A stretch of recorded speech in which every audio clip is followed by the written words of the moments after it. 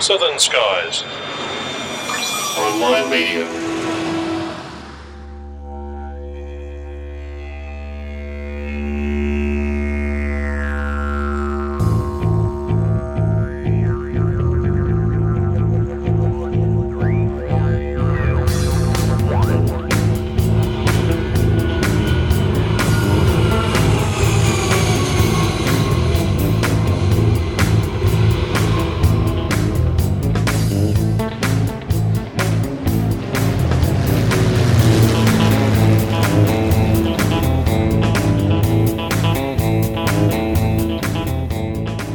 G'day folks, and welcome back to Plane Crazy Down Under, episode 51 of the program that looks at the world of aviation from an Australia Pacific point of view. Welcoming you back for our first show of 2011, I'm Steve Vischer, and with me as always is Grant McHerron. G'day mate. Hey mate, how you going? Oh, not too bad. Survived the new year. How'd you cope with it? Yeah, not too bad. I really did kind of enjoy taking a break from podcasting just for a little while. It let me sort of regather my thoughts and so on. Yes, or regather your thoughts. And Grant, let's just tell our listeners right at the top of the show what you've been doing over Christmas. Oh, hacking Santa's sleigh, kicking back, working a lot in the office with the balloon. Oh, you're meaning that? Yes. Yeah, I proposed to Kit. Yeah. And like a complete crazy lady, she said yes. So, yes, congratulations, mate. I haven't got the soundboard later tonight, but I'm sure our audience will be clapping for you in the background, mate. They'll be sending commiserations to Kit, I tell you. Yes, I know. There's been a lot of that going on for Kit. I know. She seems like such a normal and well-adjusted young lady too. I know. Where'd she go wrong? But,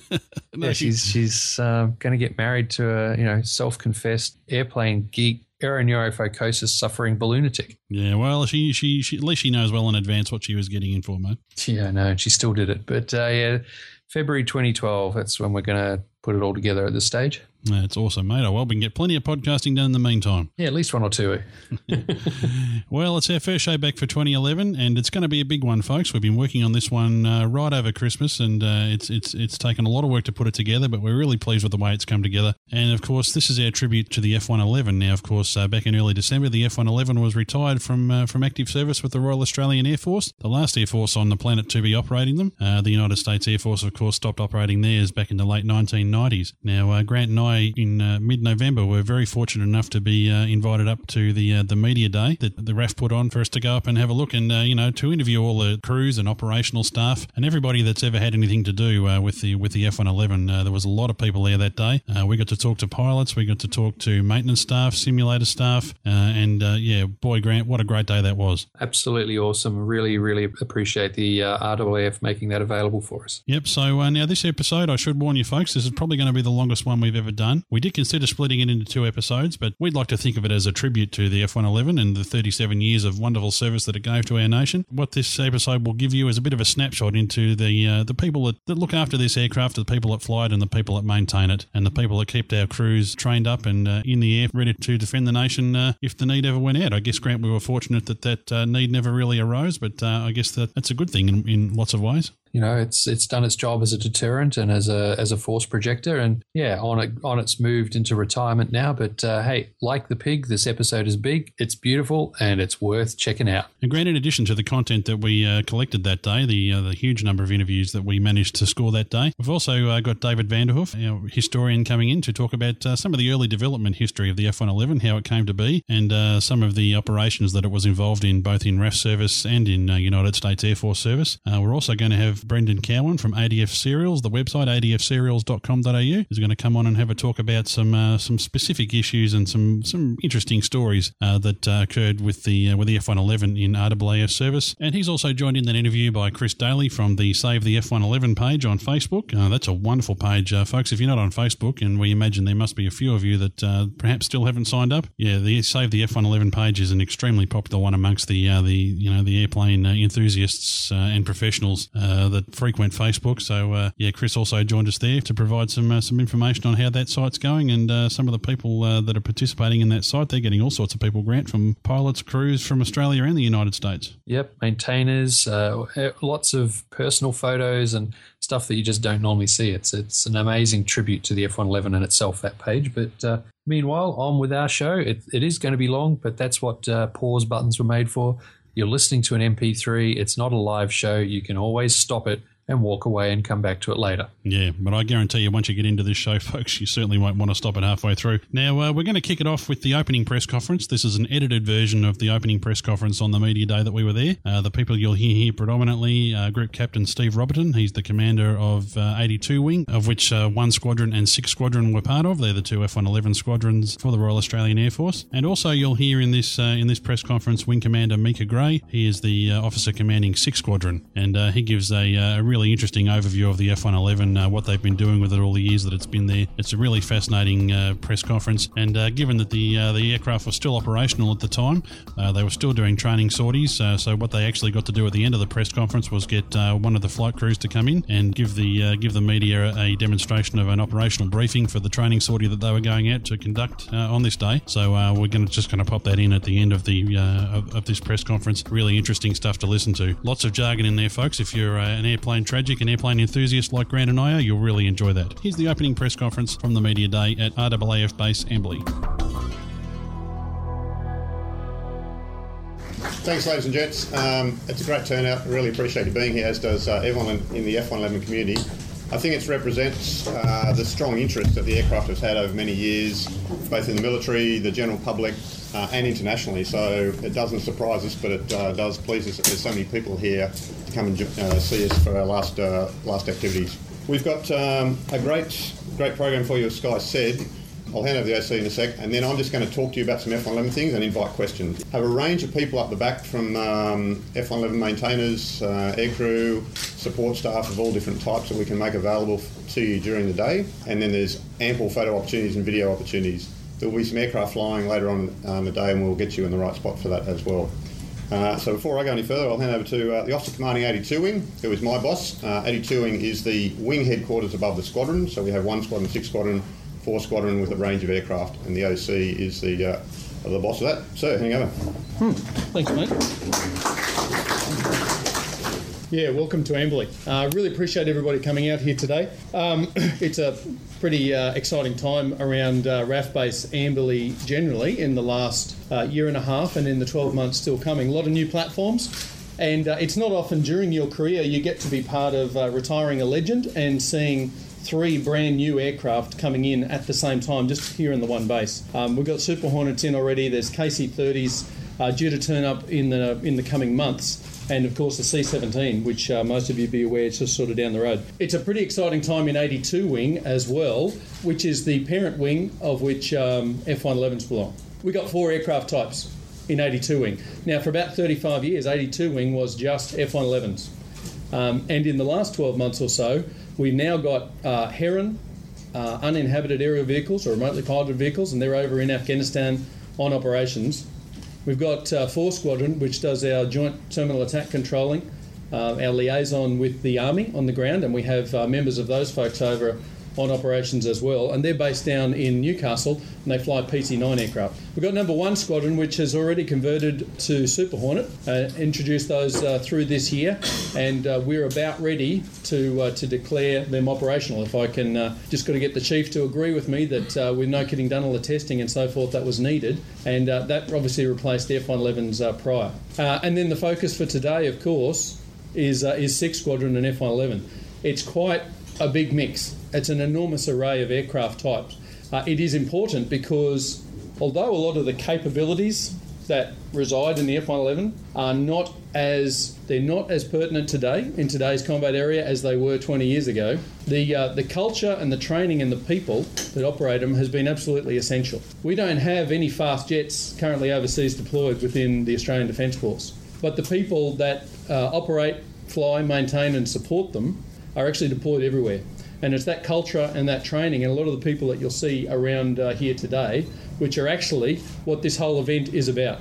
Now, don't get me wrong, there is something about the F-111 that just people are just drawn to this aircraft and just revere this actual aircraft type. It's a great jet.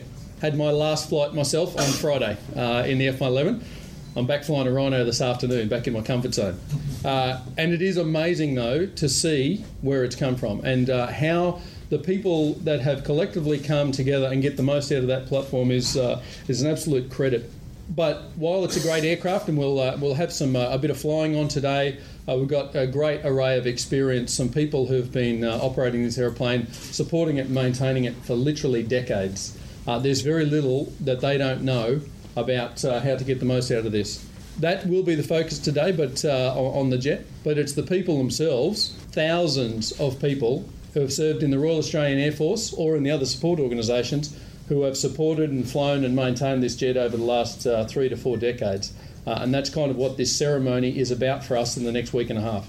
We're currently planning to fly our very last F111 sortie on Friday week. And the CO, Wing Commander Mika Gray and his team will hopefully, through next week, the last Thursday, they've done a bunch of flights around southeast Queensland and around Australia for the very last time. And we'll formally put this jet to bed next Friday afternoon. It is a very big deal for us. It's more than just an aeroplane for us. For many people, it's been the basis of their entire career.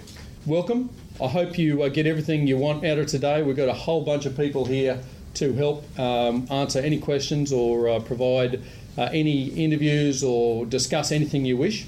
In terms of the actual operations out here, we are focusing purely today on F111. We are still operating the Rhinos, the F-18Fs right next door. It's a dangerous place out on an aircraft flight line, so we can't have people wandering off over there. So we will try and keep you into the 6 Squadron lines and with the F-111 lines there today. And that is the reasoning for it, because there'll still be normal combat ops and a normal operational base conducting. Hope you enjoy your day and look forward to meeting most of you and answering any questions you might have. Thanks. Thanks, boss. I think for me the interest in the F111, I've been flying it for 22 years, which I think is a long time, but there was people been flying for 15 years before me in Australia and 20 years before that if you take the people that flew it in America. So, it's been 1 and 6 Squadron have been around since 1916-17, but we've had this aircraft for, over a third of the time the whole squadron's been in existence. So it's in our blood. This base used to be the F111 base. It now does has a lot of different aircraft types, but there's not too many people, certainly around southeast Queensland, and indeed anyone that knows aircraft in Australia can pretty well recognise an F111. Quite often they're asked what an F-18 looks like occasionally, but that's the boss's background if you're wondering why he's already done his last flight. But it's for me, I think why it has such an interest is its longevity, as I said. It also goes back, a lot of us, people of my age, have grown up with the aircraft, so their fathers and mothers have spoken about the aircraft of, that was that thing we bought in the 60s in the Menzies era, in a period of uncertainty in the Cold War, and it probably gave Australia a sense of cutting-edge technology and a great sense of deterrence in that unknown world of that day. It's also been very visible over the years with numerous air shows, river fires, the Sydney Olympics. If you cast your mind back to that, the closing ceremony, taking the flame, was the F111 doing a dump and burn. So it's certainly been visible and it's got some unique characteristics. Dump and burn is a great visual thing, but it is it is just a quirk of design and something we do for air shows. It has no tactical significance, but it certainly is relevant. It makes people relate to the aircraft. The thing I've noticed in the F111 over its years, since I came in as a young fellow, was we have continually upgraded the aircraft, but also the way we operate it. I think it's typical of Australia and most small outfits that you've got to be better than the sum of individual parts. You've got to keep evolving. You've got to keep doing things better. And I think that's been that Australian military way to make something out of nothing. And even farmers on the land, can get out there and fix things with minimal. So it's in our psyche to get every last bit of capability out of the aircraft and do things with it that people didn't expect you to do with it. An example, when for many years, probably the first 10 years, it was very much a low-level strike bomber. 1 or 2 aircraft out there, ideally at night, using the terrain-following radar system, hitting targets below the radar. We now use it quite a lot for close air support. In the old days, an F-111 close air support, people would go, it's a strike bomber, it doesn't do close air support. That is bombing the enemy in close proximity to the troops. That was seen as the realm of other aircraft. We've taken that role and pretty well perfected it using precision bombs, the sensors on the aircraft, and do that quite regularly. And that's the role that lots of air forces are doing in Afghanistan and indeed Iraq before that. We were using what was the strike bombing pod, the laser pod, the infrared pod, in what was then called a non-traditional ISR role, intelligence, surveillance, reconnaissance. Basically, that pod was to find a target, laser it, and drop a bomb on it. Then we went, hey, this is a great camera in the sky. So we could be overhead, our troops, looking at beach landings, aircraft insertions, all those sort of things, and helping the troops out on the ground. We started doing that in 1989, before the first Gulf War. In fact, we started it for the USAF, and one of our American exchange officers took it back and went, hey, the Aussies have come up with this thing, it's a bit different in that flexibility. And then they used that to great effect. We still talk about it as non-traditional ISR. I'm not quite sure how long you've got to do it for. If you do it for 21 years, then hopefully it's traditional by now. So all our roles, the aircraft have been updated. We had, for the first 10 years or so, it was pretty well a dumb bomber, just free-fall bombs a la World War II. We upgraded it with the PaveTech pod. We had laser-guided bombs put on it, a Harpoon anti-ship missile, which is a 100-kilometre missile, very advanced, and still is, anti-ship missile that sea skims along and sinks ships where they're supposed to. We've also put on a TV-guided weapon, the AGM-142, which is a 3,000 pounds, so quite big, about as long as this room is wide.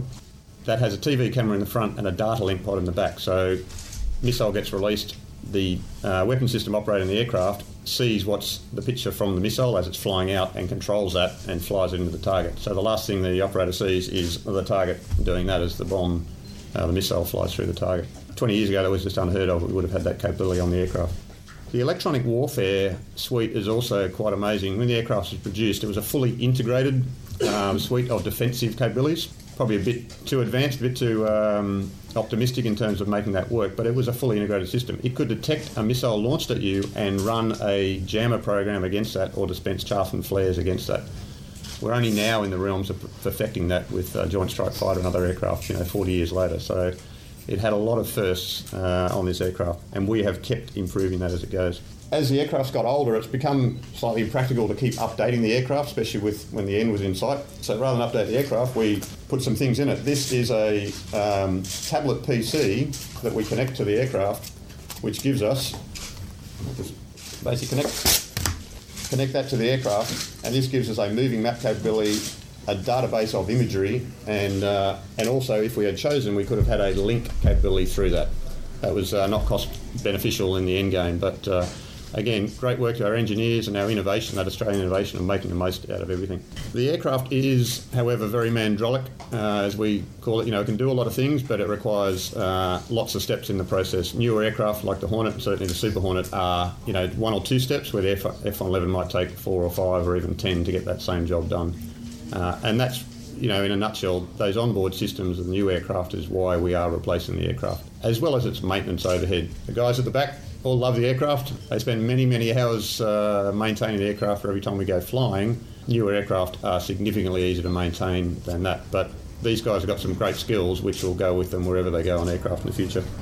The aircraft has got incredible range. It's basically about the same range as a 737 or a C-130, about 3,500 kilometres. So we can get to the US in 2 stops. And we go via Pago, and then up to Hawaii. I went to the States once with me and a similar young crew buddy, crossed there and back, completely unassisted, 2 stops there, and brought another aircraft back. And there's things like that that's quite unique in this aircraft. We've operated the aircraft all around the world. We do exercises in New Zealand, Malaysia, Indonesia, Singapore. We've been to the Philippines, Alaska, and we've even been to the UK twice with the aircraft via the States and back. Interesting, on that trip, we went across for the Battle of Britain Air Show in the early 90s, and it was obviously just, thawing of the Cold War. And there was significant talk of doing a goodwill visit to Moscow, taking the aircraft into Moscow in 1991, which was great. Someone said, how will we get there? And someone said, well, ask the USAF. They've probably got a few routes for an F111 to get to Moscow. The aircraft itself, from a physical point of view, is just, it still blows me away today. The design that when built in the era of slide rules with very intelligent, capable people in the 60s, the first turbofan afterburning engine, the fuel flow in this aircraft, which is controlled effectively by a hydraulic mechanical system, we take off with about 80,000 pounds an hour, and you get to cruising altitude at like airliner type height, we're back to 5,000 or 6,000 pounds an hour. At supersonic, it's 140,000 pounds an hour. So there's a 28-fold difference in what fuel is going through the system being controlled. The guys that developed that is just hats off to it, and it works amazingly well. The engines are incredibly efficient. As I said, we can go a long way or we can go very fast. or a mix of both. It also carries an enormous amount of weapons, 24 500-pounders, whereas most aircraft these days are in the order of 4 or 5. The argument there is you don't need those men and bombs if you're more accurate, and the F-111 has got that accuracy now. Low level, it's an incredibly good aircraft to fly. It's unbelievably stable. If you feel turbulence, then it's a very bumpy day out there. You normally don't get that in the F-111. We fly low level in some exercise over land at 800 knots, so Mach 1.2 times the speed of sound, or 4 football fields a second. And we'll do that down to 200 feet above the ground. So that's quite an amazing capability. You've got 20,000 litres of fuel internal. We very rarely carry external fuel jugs. In fact, I flew from Canada to the UK and landed with the fuel weight of a Tornado. We still had 10,000 pounds remaining. That was with jugs, to be fair, 40,000 pounds. The airframe itself, matched the engines. It's actually quite manoeuvrable. A lot of the fighter guys have always thought, we're a big, slow truck, but, the aircraft actually can turn, and you'll see that in the flying. And no doubt you've seen that at air shows for many of you as well. The wing sweep gives us incredible... It lands slowly, it takes off slowly in a short runway, and then you put the wings back and you become the high-speed dart doing those high speeds. It can also do Mach 2.5 or 2.5 times the speed of sound at altitude, 50,000 feet, so it just covers the whole range of whatever aircraft does. Probably, the only sacrifice it's made is that inherent manoeuvrability as a dogfighting aircraft, which it was never designed to do. We have quite proudly and unashamedly, turned and run to egress out of harm's way, which is, a strength of the aircraft. But you can turn into the fight if you really needed to. The terrain-following radar is also been just an amazing system, again, designed in the era of slide rules. For those that don't know, it's there is a radar system, a little radar head about the size of a headlight, very fine radar beam that scans up and down and looks for the hills and sees a hill and automatically connects to the flight controls. That will keep us down at 200 feet day or night. That beam is incredibly narrow, and it's only at an extreme needs to give us 90 feet wingtip clearance from the hills that we are below at night. You can see the rotating beacon bounce off the hills at night when you're going through, and those hills are above you, so it's fairly eye-watering. But again, it works amazingly well. We have never had an issue with the terrain-following radar system. So again, I take my hats off to all the people that designed it and the guys that have maintained it. It has been an incredible team effort. I think there's been about 350 air crews, about 170-odd crews have flown the aircraft. It's a 2 crew, pilot and navigator. There's been untold thousands of people that have maintained it. I've got my senior engineering officer here, my warrant officer engineering, and they are the last in an amazing long line of high-quality people that have kept this aircraft going. Thousands of maintainers along the way, and the broader support staff. Amberley has had people in depots pulling this aircraft down to very small bits and reassembling them. We now have incredibly good support from industry. There are lots of industry partners on base here that still are working hard keeping the aircraft going, and will do the same for Super Hornet. And the general public, if it's for the F-111, it generally gets very good support. So that's been, a great thing, continues to be. We have lost and hurt a couple of people, some people over the years, which is, while perhaps not unexpected, it is always tragic. We have had some aircraft crashes and we have lost aircrew, and, we have hurt people working on this aircraft. I think now we are have improved significantly with our general OH&S, and what was acceptable or deemed not practical many years ago is now completely unacceptable. But we do acknowledge the people that worked in a different era, and when we look at industrial accidents around the world, everyone is striving to keep those improvements going. But we certainly will acknowledge those people that have been affected and the families of that. But the good thing for me, as we come to the end, is I think this aircraft was bought for deterrence. We have never had to use this aircraft in operations, and I personally think that's a good thing. I would go out and do it to the hardest of my ability, as would all my crews, when and asked, and right up until the last day we would do that. But the fact that we haven't had to, I think, is a great thing. It has, kept the peace. It has been a stable, one of the 3 arms, as we've said, with the SAS, the submarines, and the F-111s, has been, a key part of our deterrence capability for the Air Force, and it's been a great platform for everyone. From a capability point of view, we won't miss anything because we have enough breadth of operations and choice of how we use our aircraft and what the military is asked to do. So I think it's, you can the speed and the stuff, but, really we know the aircraft as much as we all love it and we all relate to it. It's, it's a 40-year-old aircraft that is not able to provide us the capability we need for the future. So, we won't be in those type of operations where we need what the F111 could bring. Or it requires other assets to support it, which detracts from using those other assets in their primary role. Probably add to that, it's one of the last real traditional aircraft that has a maintenance overhead where we get to train our maintenance troops in the very basics of good maintenance practices and troubleshooting. We're going to miss that. With a whole new fleet coming in, it's kind of, I remember my first car, I could open the bonnet of it and you could probably crawl inside it and still close the bonnet, and I could work out what each bit was. I opened the bonnet of a modern car with all the electronic systems, and you pretty much need somebody trained as a mechanic on that, and it's a bit like that with the aircraft. The troubleshooting maintenance practices and the skill set that Wowee Warren Officer Brown over here and Squadron Leader Stan O'Donnell as the Senjo and Wowee of Sync Squadron have been able to train their troops. Those skills are really translating well into Super Hornet and other platforms, and we're going to miss that. And I would sort of make the point that it's exactly the same for the aircrew. The skills required to drive the pods and the sensors and operate an F111, it takes a fair bit of work to get much out of it, and that's been a great training ground for us. I guess if you senior mind rewind it back to the early 70s, the F111 was all the bad news stories. That was late. It was the Flying Sydney Harbour Bridge, all those sort of things. So we look at it now and it's all this great thing. But in any aircraft infancy, maybe it takes a while to build up. I think basically, the Super Hornet is a magnificent aircraft, and as you hear more stories and people operating going, wow, I can't believe the aircrews flying now just go, I can't believe what I can do with this aircraft.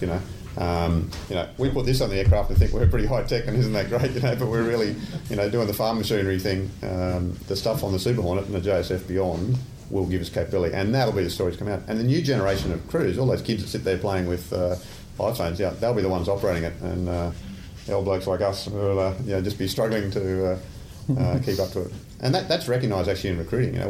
The training programs I think will look significantly different in the future for what we need to skill people with. We won't need to teach them about how an ADI works or compass errors or things like that. That we spend a bit of time on now. Thanks, Ez. We're just going to have a quick mission brief by the F111 crews that will be operating today. Yeah, ladies and gents, this is an extract. 2 crews coming in, guys. A normal sortie brief, takes 45 minutes to an hour. We cover absolutely everything, what the aim of the mission is, what the targets are, the MET and NOTAMs. So we're just going to give you a quick extract of that, condensed into 5 minutes, just so you can sort of see the things we talk about. If we go flying on a 2-hour mission, we pretty well plan that for 6 hours. We'll brief it for an hour. We'll walk out of the aircraft an hour before to the check. So it's about a 10-to-1 ratio for flying versus prep. A big part of that is debriefing and learning from every mission. Every time we go flying, we set an operational outcome objective, what we want to do, and then we debrief that. So it's treated like a war mission every time we go flying. Right, good afternoon or good morning, ladies and gentlemen. Today we'll be conducting a formation brief for our Savage formation. Basically, overview-wise, what we're going to do is 2 aircraft, low-level attack mission. We're going to go basically out of Amberley, anti-clockwise into our Evans Range area.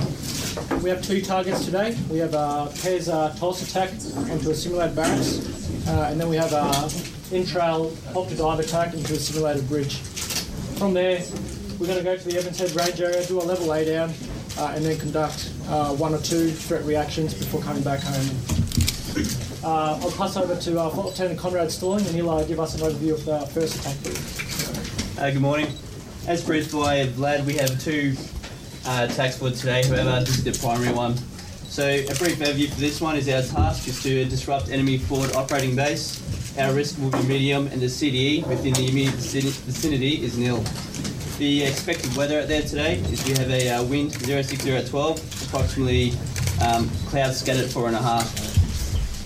The target itself to disrupt in accordance with the commander's intent is we have a enemy barracks associated towards the south of the facility, and we also have a petroleum, oil and lubricant storage facility in the middle of it. Associated threats, we have a co-located SA-8 manpads and AAA in the immediate area. Weaponeering and the weather and the threat has driven us towards a tactic where it's going to be a pairs visual toss left releasing 2 simulated GBU-12s each with delayed fusing. How we're going to do this is we have IP to target, and we're going to run in pair spread with dash 2 slightly in front, visual toss left, egressing towards the south-southwest. Big considerations for today is we have, if the weather's a bit more skosh than what's predicted, we'll dip the toss down to a bit of a lower profile, or we'll end up in a 1-minute trail. Re-attack options, if we are threatened, we flow cold towards the east for a re-attack with a visual mutual support of the other playmate. If for some reason we are dead at some stage because of the CDE and ROE constants, I'm happy for either aircraft to release the weapons ballistically. That's it. So in summary, low-level mission out of Amberley, anti-clockwise, 2 targets. First one's pairs toss left. Second one's going to be a pop dive on the simulated bridge before conducting some range training area activities, and then coming back home for pairs landing. Questions? Cool, thank you. Thanks, guys. Okay, lots of jargon in that, but that's how we brief. Flight Experience 556, you're cleared for takeoff. Imagine sitting in a pilot's seat, flying past London Bridge or the Eiffel Tower, and landing at just about any airport. It's not just a flying experience, it's Flight Experience. From the roar of the engines to amazing visuals, Flight Experience puts you in control of a 737 flight simulator. It's so real, your senses actually believe you're flying. For more information, go online to flightexperience.com.au or call 1-800 737 800. Flight Experience, the ultimate flying experience. If you're keen on becoming a tradie, then there's no better place to start than the Air Force. Nowhere else does doing a trade mean you get new challenges every day, get the chance to progress your career, and get to travel the world. And of course, your qualifications are recognised all over the country. We're currently looking for a range of technicians to work on Air Force aircraft. So if working with onboard weapon systems or aircraft electronics sounds good to you, text trainee to 131901 or visit defencejobs.gov.au. Air Force. Accomplished. Pilot Stu here from the Pilot's Journey podcast. You're listening to Plane Crazy Down Under, where it's what's down under that counts. Now back to Grant and Steve, the masters of sound effects. And joining us on the line from a rather chilly Philadelphia, Pennsylvania, the official PCDU historian, David Vanderhoof. Hi, David. Hi, Steve. Okay, as for chilly, it is minus 8 degrees Celsius here today. I'm sure everybody here in Australia and New Zealand is thinking, you can have that all to yourself, my friend. Yeah, we've had a cold winter, but luckily it's not like last year where it was snowy. So we're blessed with that aspect. Okay, well, David, it's been a while since we've had you on the show, and we know you've been busy with your own excellent military aviation podcast, and it's just as well because we're focusing solely on the F-111 and military aircraft in this episode of PCDU. So let's have a chat about the history, perhaps, of the F-111 and how it came to be in the first place. Well, the F-111 has got a sordid history. The success that you know it is not the way it started out. It was originally known as McNamara's Folly, after our Secretary of Defense under John F. Kennedy. So if you can imagine 50 years ago, it's hard to believe this week we're going to be celebrating the 50th inaugural of John F. Kennedy. His Secretary of Defense, Robert McNamara, had really no military background. He was strictly a numbers guy. He thought that only one aircraft could be suitable for both naval use and Air Force use. So we wouldn't have these multiple aircraft in multiple services. He wanted one aircraft. The result of that was the TFX project, Tactical Fighter Experimental, which inevitably became the F-111. Much like our troubled F-35, the F-111 has a parallel history, hopefully with the same outcome. Originally, there were two versions, the F-111A, which was the United States Air Force version, and the F-111B, which was the United States Navy version.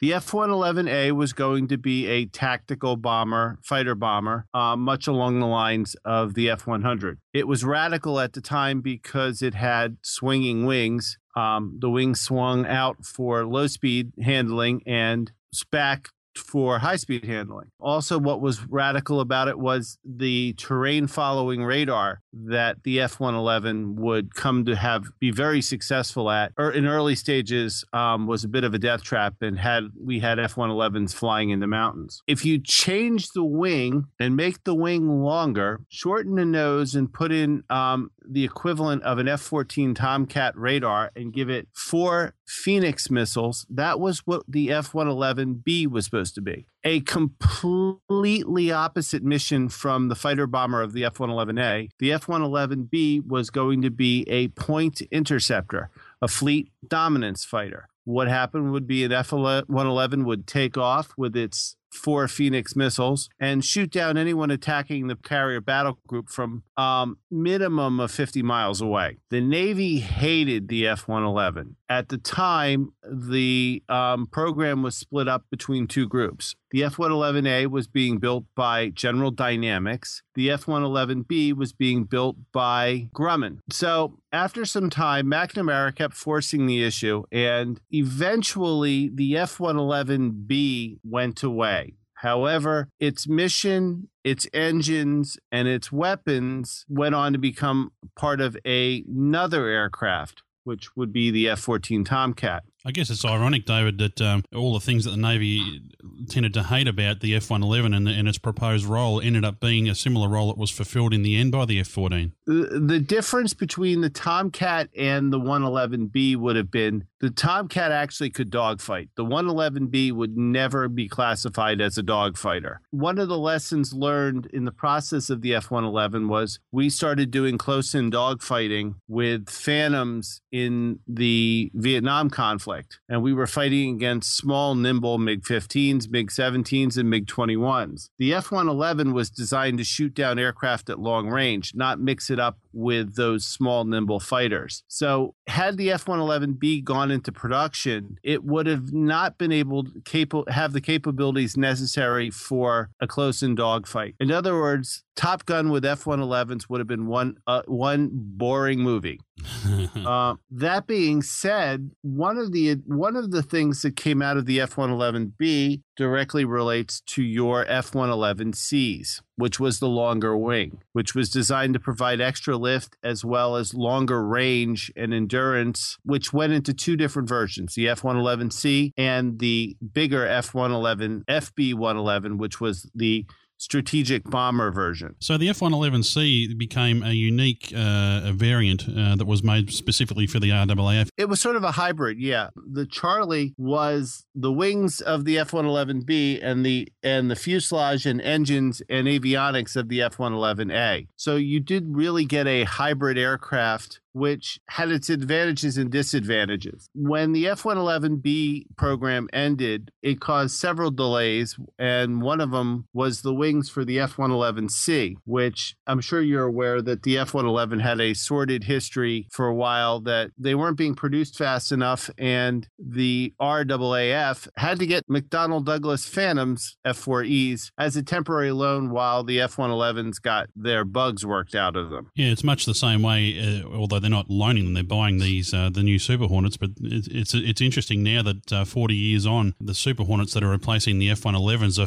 sort of fulfilling a similar role, sort of as a stopgap until the F-35s arrive, if they arrive. Well, the other irony of the Phantoms was when the time came for the F-111s to come back and they were to return the Phantoms, there were a lot of pilots in the RAAF that were really not happy with giving up the F-4 Phantom. One other variant that was similar to the F-111C actually was Great Britain for a while toyed with the idea of buying F-111s. The reason why they did that was because they canceled the TSR-2 and one of their alternate replacements was F-111. So there was a potential at one point of there being F-111s in Great Britain besides what became the F-111s E's and F's. Yeah, so the United States Air Force had quite an F-111 fleet based in the UK, if memory serves. Upper Heyford was EF's 111As and F-111Es. with the UH tailcode. The Lakenheath group were F-111Fs. The F-111F was the penultimate version of the F-111 and had the paved tack pod, and it also had the uprated TF-30 engines. The TF-30 engine, which went on to be in the F-111s as well as the early F-14s, were woefully underpowered for the aircraft that they were propelling, as well as the F-111s had triple plow and double plow intakes, which were variable intakes to promote high-speed, low flight. They also were problematic throughout the thing.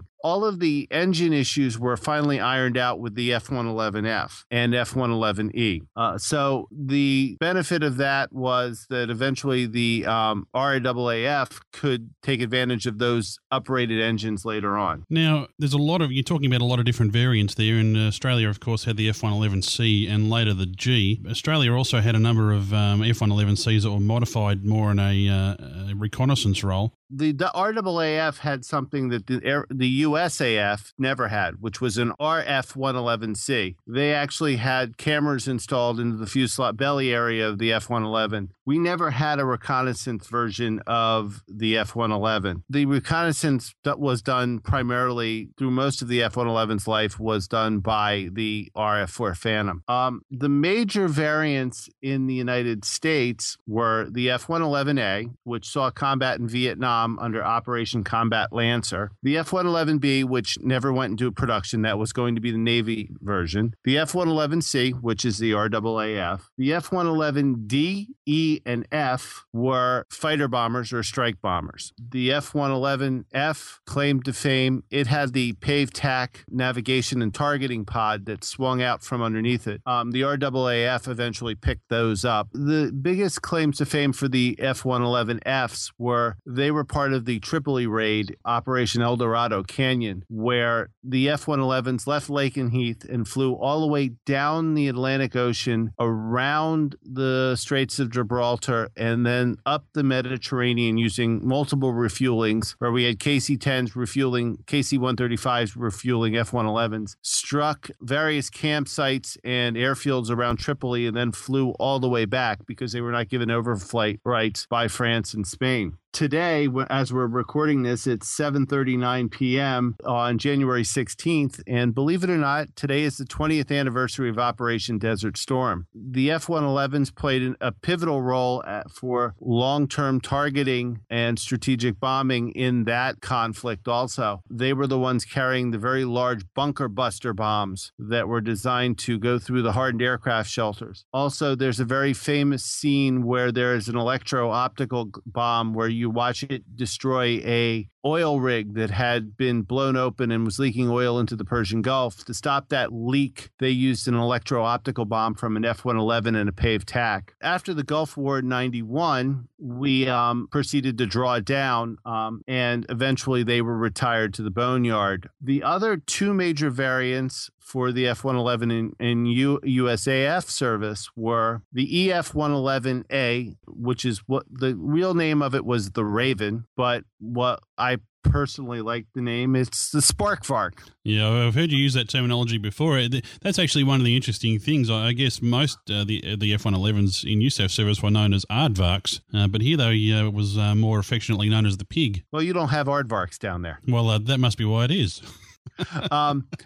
And officially, it officially got the name Aardvark. Up until it retired, the F-111 did not have a name. You know, the Air Force usually gives aircraft names, but the F-111 was the F-111 up until it was retired. And when it was retired, the United States Air Force officially gave it the name Aardvark. So they became officially Varks. But the EF-111 was a hybrid built by, believe it or not, Grumman, who hated the product in the first place. However, taking the technology from the EA-6B Prowler, the Air Force modified the Prowler radars and electronic jamming equipment to be retrofitted on F-111As. They became EF-111As. The difference between the Navy EA-6Bs was it required 3 radio operators. The EF-111A was a simplified system where it was the pilot and the navigator electronic operator. So, and believe it or not, the only kill ever killed by an F-111 occurred in Operation Desert Storm on the first night where a Iraqi MiG-29, I believe, was flying after the Sparkvark, and the Sparkvark did some evasive maneuvers, and the chasing Iraqi MiG unfortunately imploded into the ground. So that's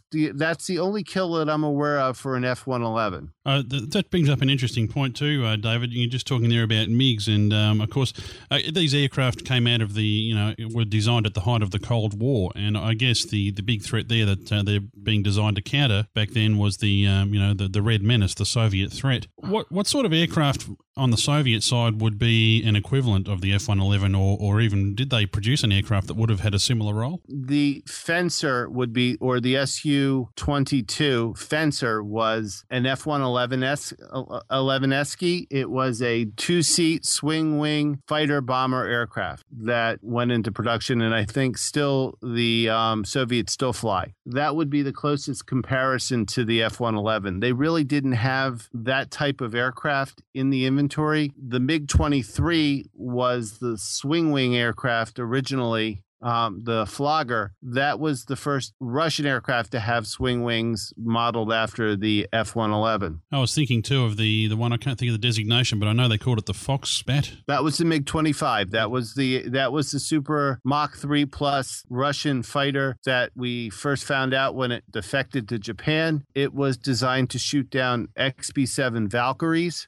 We never put in the Valkyrie into production, but the Foxbat was then used to try to shoot down SR-71 and was their high-speed point interceptor. Okay, so I mean, it's a really interesting aircraft and fascinating, and I guess from the technologies that were developed through the F-111 program over its life, you're seeing a lot of those, or variants of those technologies and ideas being brought forward to the more modern aircraft these days, and a lot of the pilots we spoke to at Amberley are still, just in awe of the aircraft, even though it's such an old aircraft now and now pulled out of service, sadly. But one of the things I was wondering too is that it was produced by General Dynamics. Whatever became of them? Like all good products, General Dynamics got absorbed by the big two. We only have two aircraft manufacturers anymore, Boeing and Lockheed Martin. General Dynamics also produced the F-16. That's why it's now the Lockheed Martin F-16 Fighting Falcon. Yep, and of course we know that Boeing had quite an active role, particularly at Amberley, doing deep maintenance in its later years on the F-111 fleet here. It is kind of ironic that both companies actually, Grumman was bought by Boeing. So the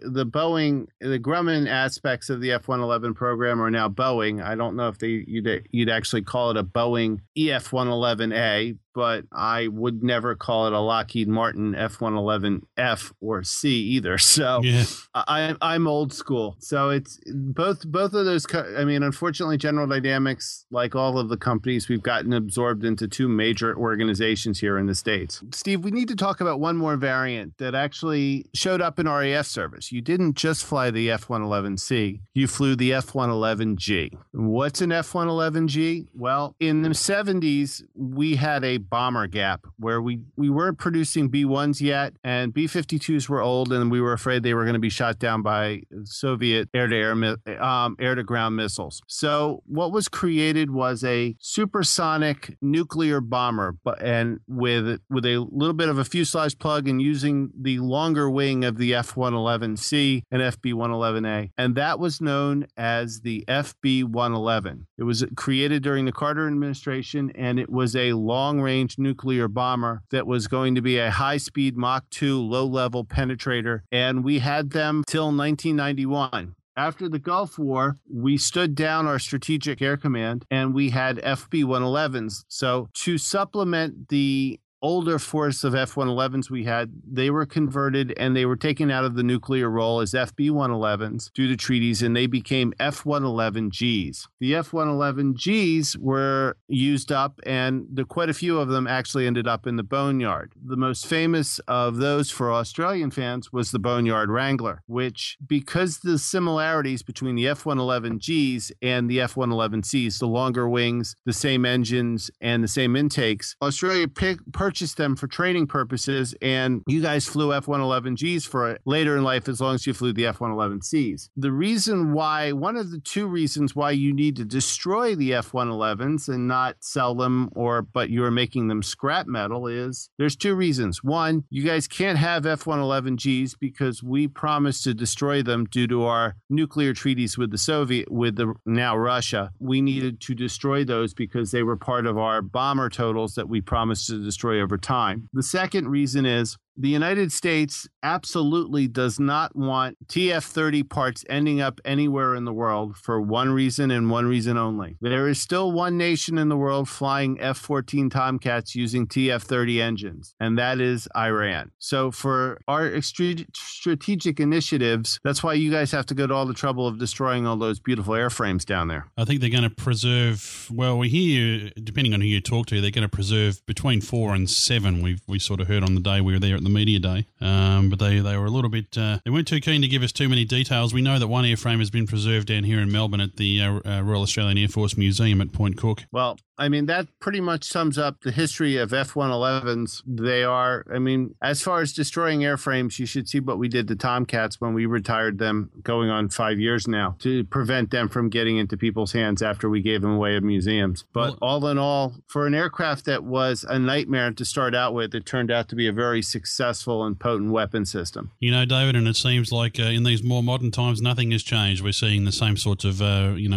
challenges, if you like, coming along with the F-35. But I'm quite confident that over time, if and when that aircraft finally comes into service in whatever configuration that all the interested parties settle on, that it'll be just quite an outstanding aircraft, and will serve all our nations very well for many years to come. We shall see. Well, David, that's been a fantastic history, mate. It's great to get you back on the program again. Now, some of our newer listeners to the program may not have heard some of your work previously on earlier episodes, so why not tell all the listeners where we can find you online? You can listen to me every week, whine about military aviation and tankers on the Airplane Geeks podcast, where we have a fantastic Australia desk, but don't let that get out. Or eventually I will get back on track, and I have a blog at whatjustflewby.com, and I'm slowly working up back to having a one-man podcast called The Hitchhiker's Guide to Military Aviation, where we talk about things just like F-111s and Desert Storm. Awesome. Well, David, it's been great to catch up with you, mate, and I know you've got to head off now and record with the Airplane Geeks. Speaking of them, so we'll let you go, and we'll talk to you again very, very soon. Thanks, Steve, and thanks to all the listeners down there on Plane Crazy Down Under.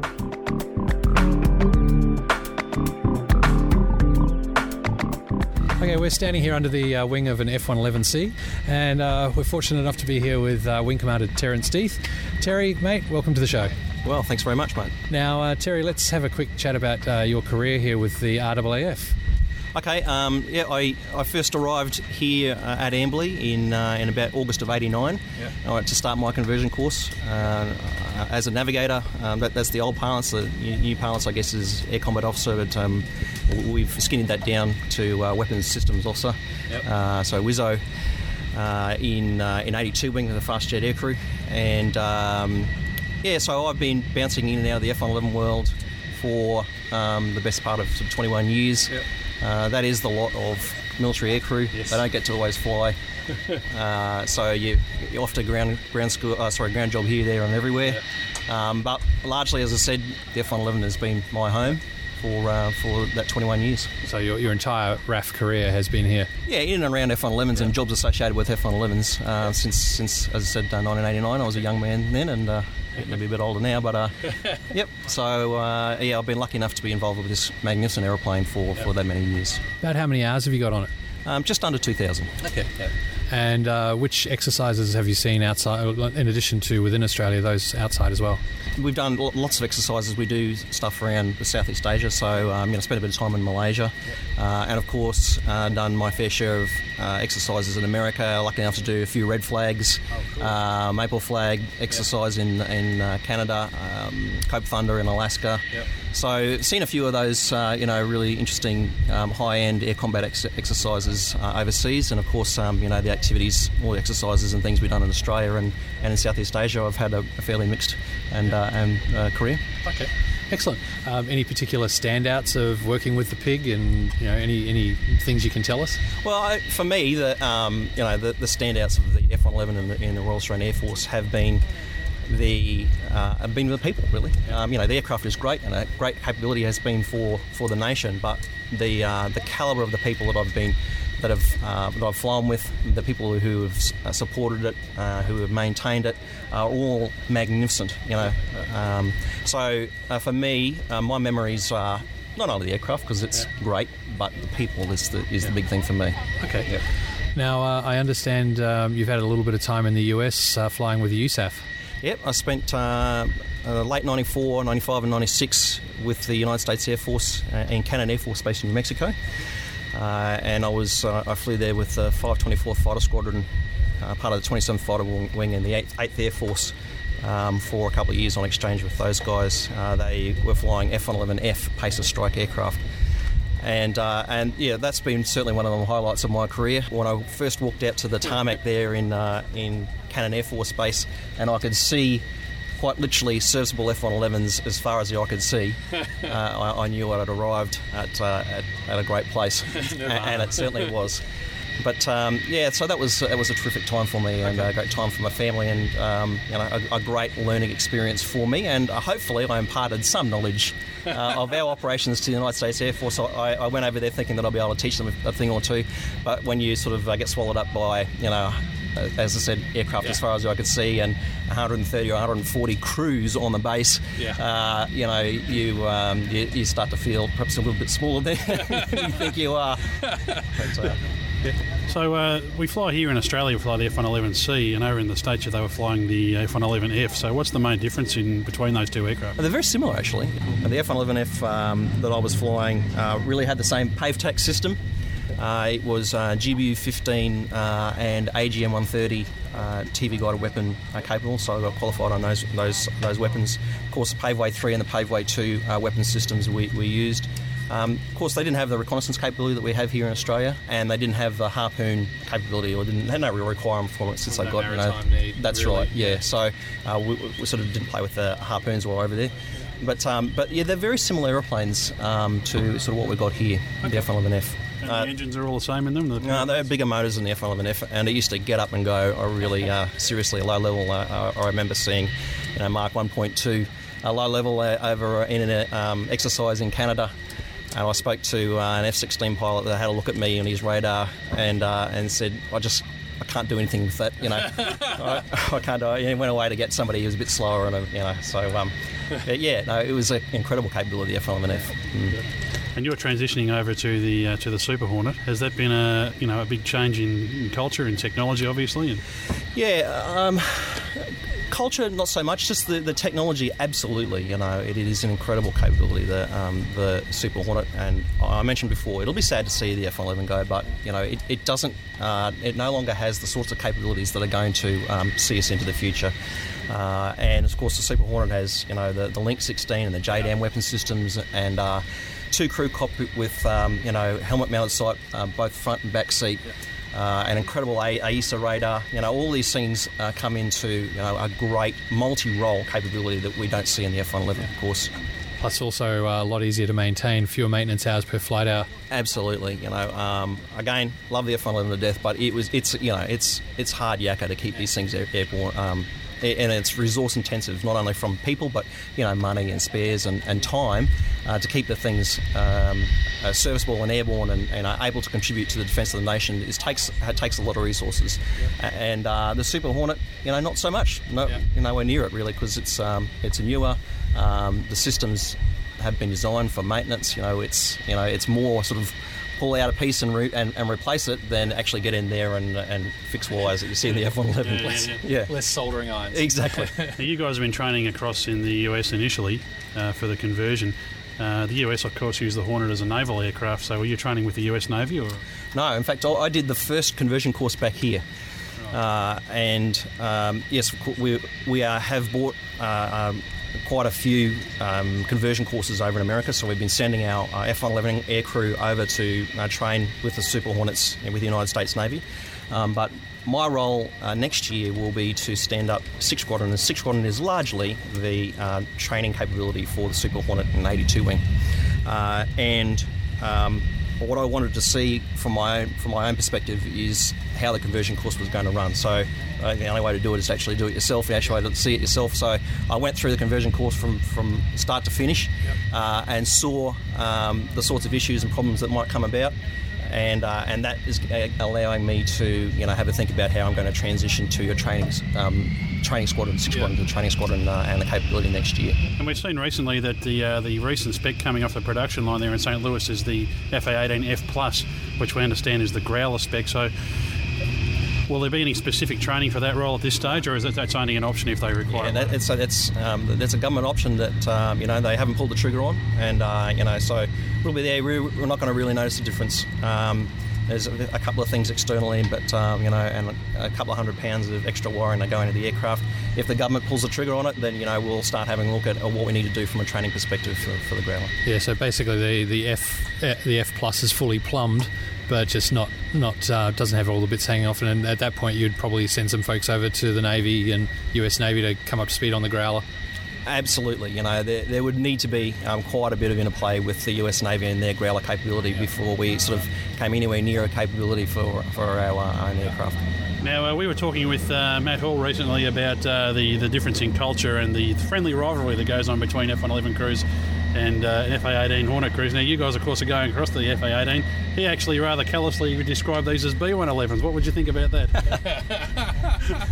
Look, to the absolute truth, I don't actually consider the F-111 to be a fighter. And any of the guys that fly these aircraft don't consider them to be fighters.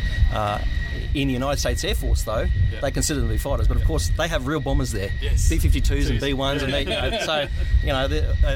F-111 pilot over there is quite happily calls himself a fighter pilot. You wouldn't see that here in Australia. But it's a strike aircraft, and that's the way we strike and reconnaissance, and we're proud of that. That's its heritage. That's what it does very well, and has done very well in the past, and served Australia particularly well for in the past. But no, it can stay F-111. That's fine. And Matt Hall, he's a workmate of mine. He can say what he likes. I don't care too much about what those guys say. He's not in anymore anyhow. Well, interestingly, now that you've got you're going to the Super Hornets, is there much competition from the legacy Hornet guys to come over and work here? Good point. In fact, we've leveraged off, all jokes aside and all rivalry aside, we've leveraged off the classic Hornet capability here in 82 Wing for standing up the capability for Super Hornet, and that's been important for us. That's been an important point. We've actually got ex-classic Hornet pilots here now who are playing a big part in standing up the capability for the F-111. We couldn't have done it in the speed that we've done it, and with, I think, the capability that we're getting with the aircraft, without those guys being involved. And there's some particularly great guys that they've brought across for us. We've been really, and they've integrated well with the culture of 82 Wing, which is subtly different, as you've already mentioned. They've integrated well. They're a great bunch of guys, and as far as I'm concerned, they are 82 Wing blokes. And they are part of our Super Hornet capability, and they're really enjoying it too. They from the aircraft itself, the Super Hornet, largely I think they'd rather fly that aircraft, the Super Hornet, than the Classic Hornet. Oh, it is interesting to see the Super next to the Classic. It looks like somebody shrunk the Classic. It's about a third bigger again. They look a bit older too, don't they? Yeah. Well, it's been a privilege to meet you, and thanks for letting us stand here under this magnificent aircraft. It will be a shame to see it go, but we really look forward to seeing the Super Hornet and seeing you guys perform and, defending the nation. It's really great. It's a great pleasure, guys. Thanks.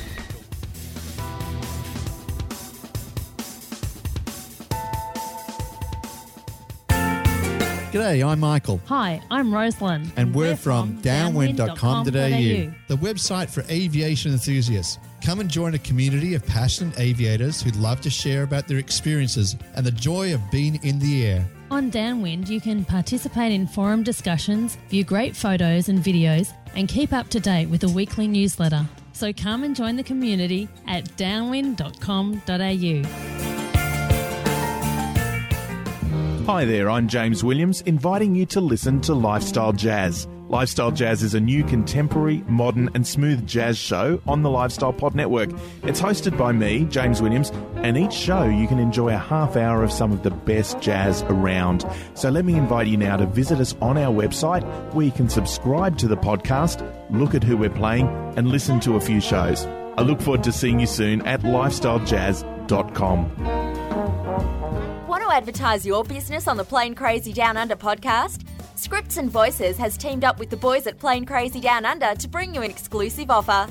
Scripts and Voices can make your ad to feature on this podcast at a specially reduced cost. That includes writing your ad, voiceover, backing music and production. To get your ad made in time for the next podcast, check out scriptsandvoices.com. Follow the link and send us an email. For advertising rates and packages, please see the Plain Crazy Down Under website. And welcome back, folks. Now, really interesting there to hear from Terry Deeth at the end there talking about flying. But, Grant, flying is only one part of any sort of flight operation. Of course, we've got to have pilots and all the rest, but there's training and maintenance that goes with that. So in this portion of the program, we're going to be talking to, first off, the gentlemen that run and operate the very impressive-looking flight simulator there at Amberley. Yeah, it's a pretty impressive piece of equipment, and much and all as it was cool to check out the control panel, I think I enjoyed that more than the replica cockpit and the display area.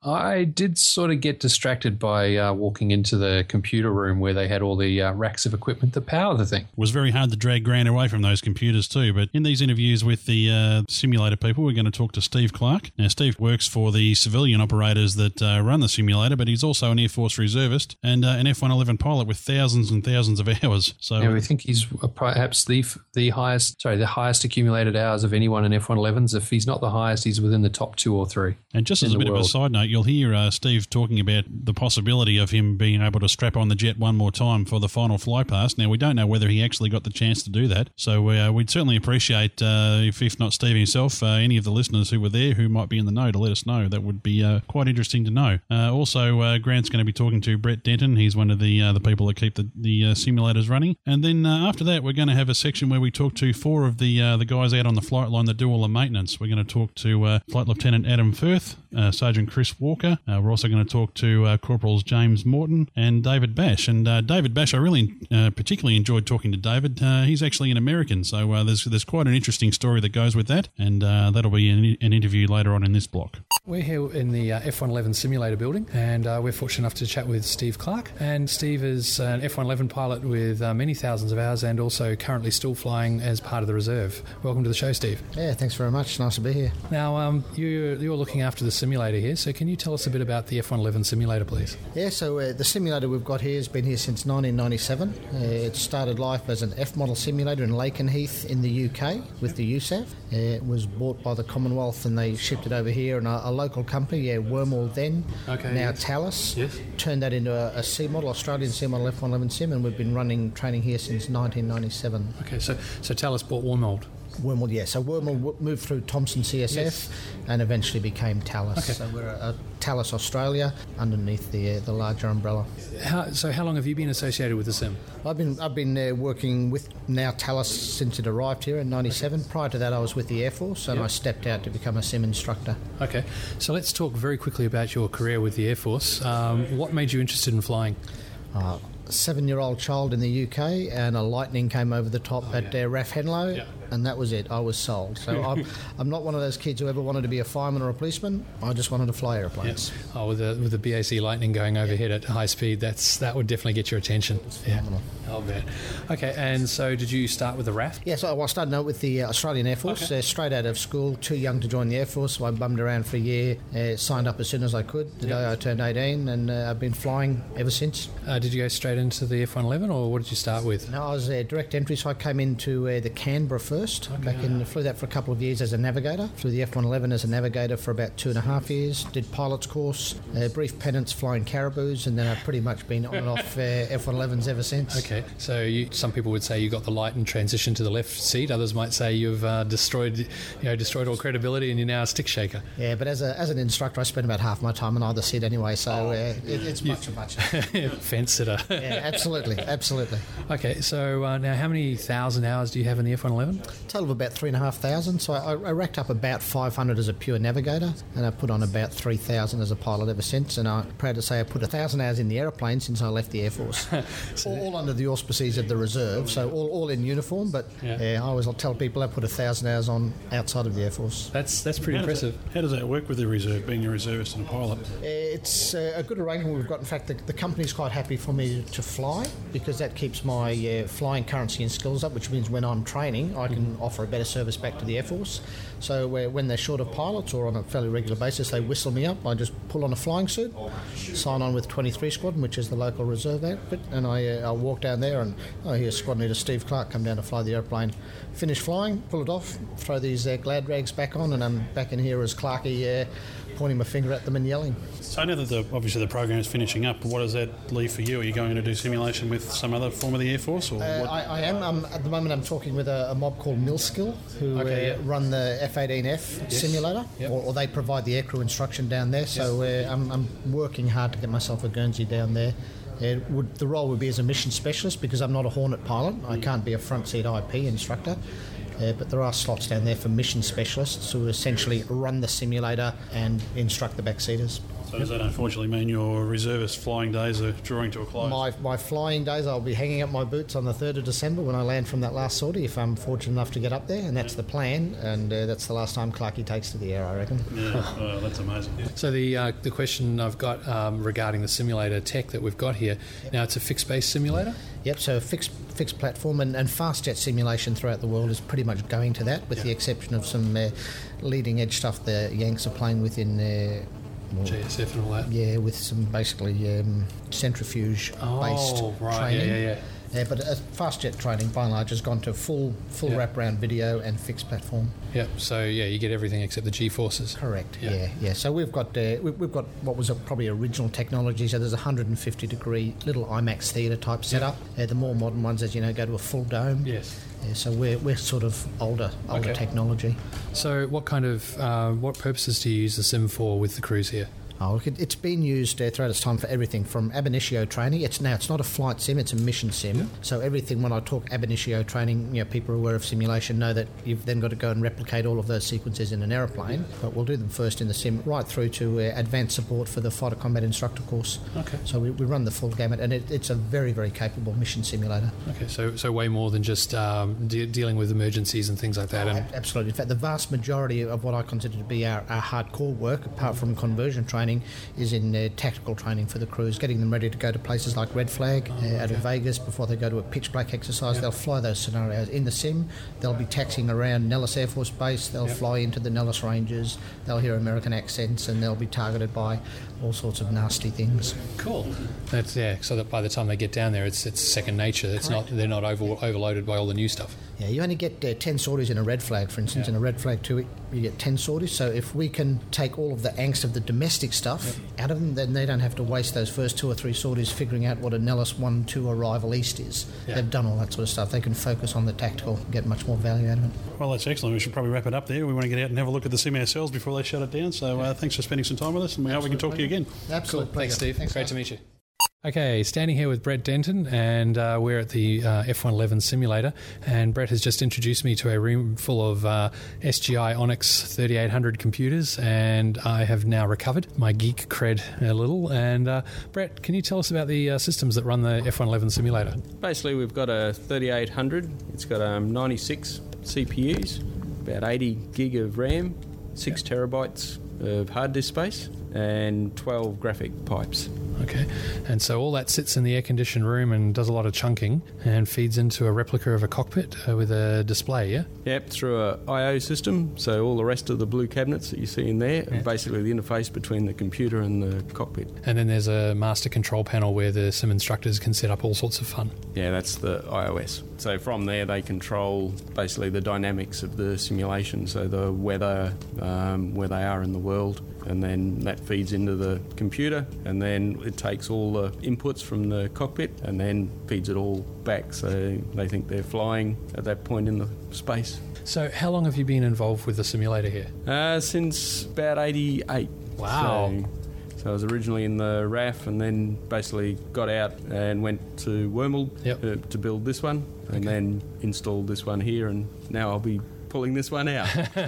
Okay, so what's it take to keep the simulator running? This one's not too bad, but it takes us about an hour of a morning to actually start it up and make sure it's all working. About the same in the afternoon. We probably have 2 hours a week of scheduled maintenance to keep everything in the right specifications. And then when we were doing development, we had basically 4 engineers on site modifying the software, and we'd basically change that twice a year. And so you run this pretty much 24/7 or just during daylight hours? 6:30 in the morning till 10 o'clock at night.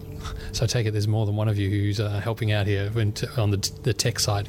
Yeah, we had a staffing of about 7, so a manager and 6 techs. Okay. Running 2 shifts. Cool. And you're working as a manager? Yeah, I look after the engineering side of the sim, so I had 4 engineers working for me. Cool. Okay, so we've had a chat with Steve Clark about running the sim from the instructor's side of things and the pilot side. So you've given us a pretty good indication of how it is to keep these beautiful purple machines running. What's the plans when it's being shut down? Is it going somewhere in Australia as like a museum piece? The crew module and one of the blue cabinets will go to the Heritage Centre, I believe. Okay. So just the backlighting will work in the cockpit, and the rest the government will dispose of some way. As they do. Yeah. Okay. And what about for yourself and your team? You're with Thales at the moment, so what next? I become unemployed in the early part of next year. So the rest of the other guys, we've moved them around to different parts of the company. Yep. But the ones left here keeping it running at the moment, we'll be looking for work come next year. Okay. Have you got any ideas what you want to do? Like take a break, or have you got some concepts lined up? No, I'm still looking at the moment. Okay.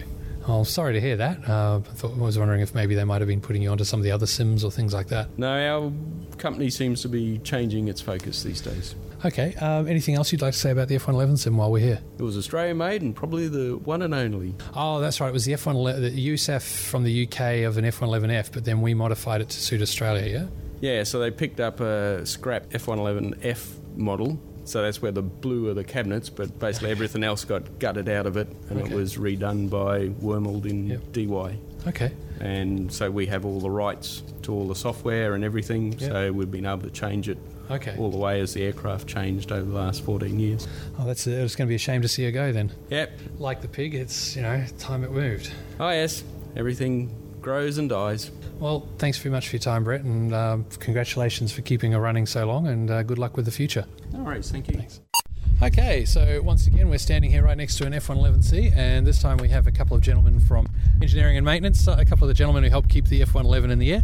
So you, sir, Adam? Yeah, my name's Flight Lieutenant Adam Firth from 6th Squadron. Okay, and sir? Sergeant Chris Walker, avionics technician. Cool. Okay, and mate, we'll start with you, Adam. How long have you been associated with the pig? Well, I started off as a tradesman when I first joined up, and I did about 4 or 5 years on F111 as a avionics fitter, and then I commissioned, and I've been lucky enough to come back to 6th Squadron as the maintenance standards officer. Okay. So yeah, all up probably 7 years. Cool. And yourself? Yeah, I was first posted into 6th Squadron in January 1992, so I've been here for just almost 19 years now. Yep. This is my 4th posting to 6th Squadron, and I've been to other places on base in the depot and also in the training environment. Spent 5 years as an instructor. Cool. Now, the F111 is 60s, 70s technology. It's renowned for taking a lot of hours to keep it for every flight hour. How many hours does it take per flight hour to keep these operating? I'm not really sure on the breakdown, but yeah, it's certainly getting maintenance intensive, and that's one of the main reasons I guess it's been replaced. But here at Amberley, we've got a really good core engineering group. Our assistants up at with Boeing Aerospace and Raytheon, they provide outstanding levels of service and that to make any engineering changes or fix any defects that we identify at the squadron. They're really proactive, and they've been a key stakeholder to keep us flying right through to the end. Is that one of the changes that you've seen in the way the Air Force works? There's a lot more outsourcing these days than it would have been, say, when you came in. You would have done a lot more of this work in-house, I guess, back when you came in. Yeah. In the mid to late 90s, a lot of the deeper level maintenance that we used to do in the depot down the other end of the base there was outsourced to Boeing, Raytheon.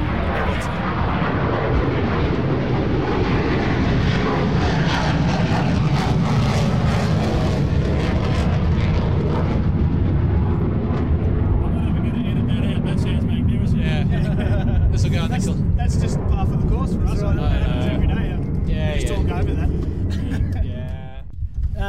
I guess not a lot changed in the actual product that's coming out of those places. A lot of the people who were formerly in the Air Force doing that job just transferred straight over to the contractors. There was a little bit of teething problems at first, logistics-wise, and the time it took to actually get those products. But the product itself was, the same standard that we had all those years. These days, it's pretty much as it used to run.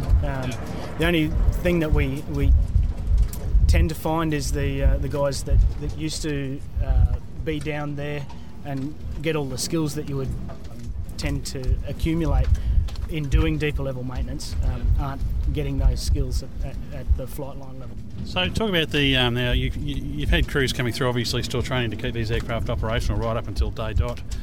Have they, what stage is that training at? Did it cease some time ago now, and you've just sort of been going as you've been going with the crews you had, or have most people been concentrating on transitioning through to the new aircraft? Yeah, we've just finished just graduated our last fitter, so he's just come out of Wagga basic training and then arrived at the squadron with a fairly good level of basic hand skills and basic either aircraft or avionics knowledge. So we just take them out the squadron and put them through a 2-year fitter program, and so we just graduated our last fitter last week. So we don't have any more of a training burden as such at 6th Squadron on F-111s. So those guys now are fully qualified technicians. They're able to go onto new weapon systems and go from there. Transition to the Rhino, yeah. That's right. As for the aircrew side of things, I think the last aircrew conversion to F-111s went through towards the end of 2008. And then they became qualified after that, and they've just been flying with the crews that we had. And when they train you guys up, there'd obviously be, like you say, a basic course at Wagga, you were saying. How many of those skills are transferable to other aircraft generally within the fleet? I mean, how much, there's obviously specialities, I guess, but how much of that is specific to the F-111? And, would the guys be looking at all going on to Hornets, or would they be looking at going on to C-130s? Or basically, all technicians in the Air Force receive the same training. There's 3 courses now in Wagga for technicians: avionics technicians, aircraft technicians, we call them the black handers, and armament technicians, so the gunnies basically. So basically they do between 14 and 16 months in Wagga, and they receive core skills and core knowledge that can be applied to any aircraft, any platform, and then they go out and they do a further 2 years. So it's like an apprenticeship. They do a further 2 years on the particular aircraft type that they are posted to, and they learn platform-specific stuff. So there's type-specific courses and knowledge and skills, and then any technician is.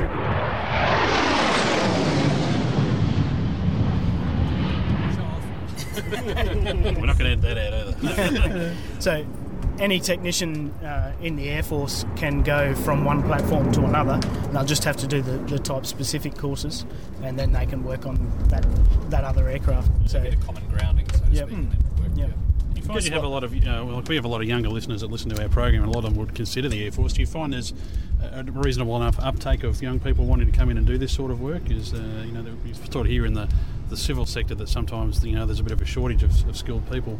Do you find that's happening in the Air Force, or you find you've got a reasonable amount of people? Yeah, I think our recruiting numbers are good, and we're certainly getting an influx of young technicians through. I've been in for 20 odd years now, and it hasn't changed greatly. The age of the person joining up now has slightly increased. You're getting someone that's older and more mature right at the start of his training, which is good. They probably are quicker to develop and that in their schools with having a few more years and experience in the workforce. So that's good. No, I don't think we're having any trouble. Certainly. Keeping and retaining everyone now. We now remunerated quite well, and we've got flexible work arrangements and packages and things like that. So that's all adding to keep retention quite high. Plus the new toys of the Plus Rhinos toys, of the JSF. I mean, it's never been a more fantastic time to be in the Air Force. We've got 4 or 5 brand new weapon systems coming on, unmanned aerial vehicles and things like that. So the scope of your duties in the Air Force is changing rapidly. So, Lots to excite the that's right. people and keep them happy.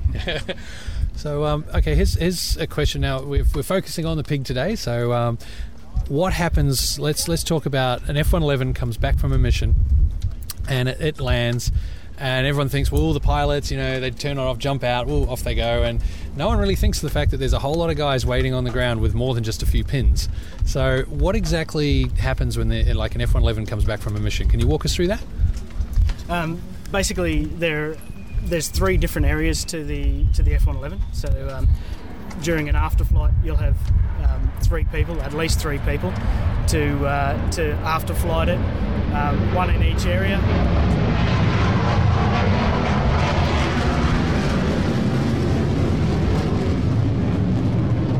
Touch and go.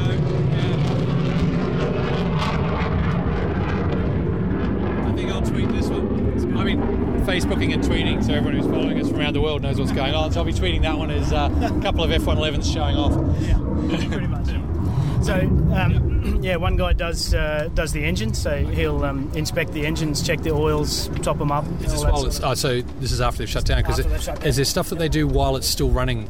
There are scheduled things that happen every 100 hours where they have to do it while it's running, but usually it's after they've shut down. Okay. Yep. And then another guy will do basically the back half of the airframe, including the wings, the wheel well, etc. And then there's an avionics guy that does the front half, switch check the cockpit, clean the windscreens, get all the bugs off them, check the tyres and all that sort of stuff.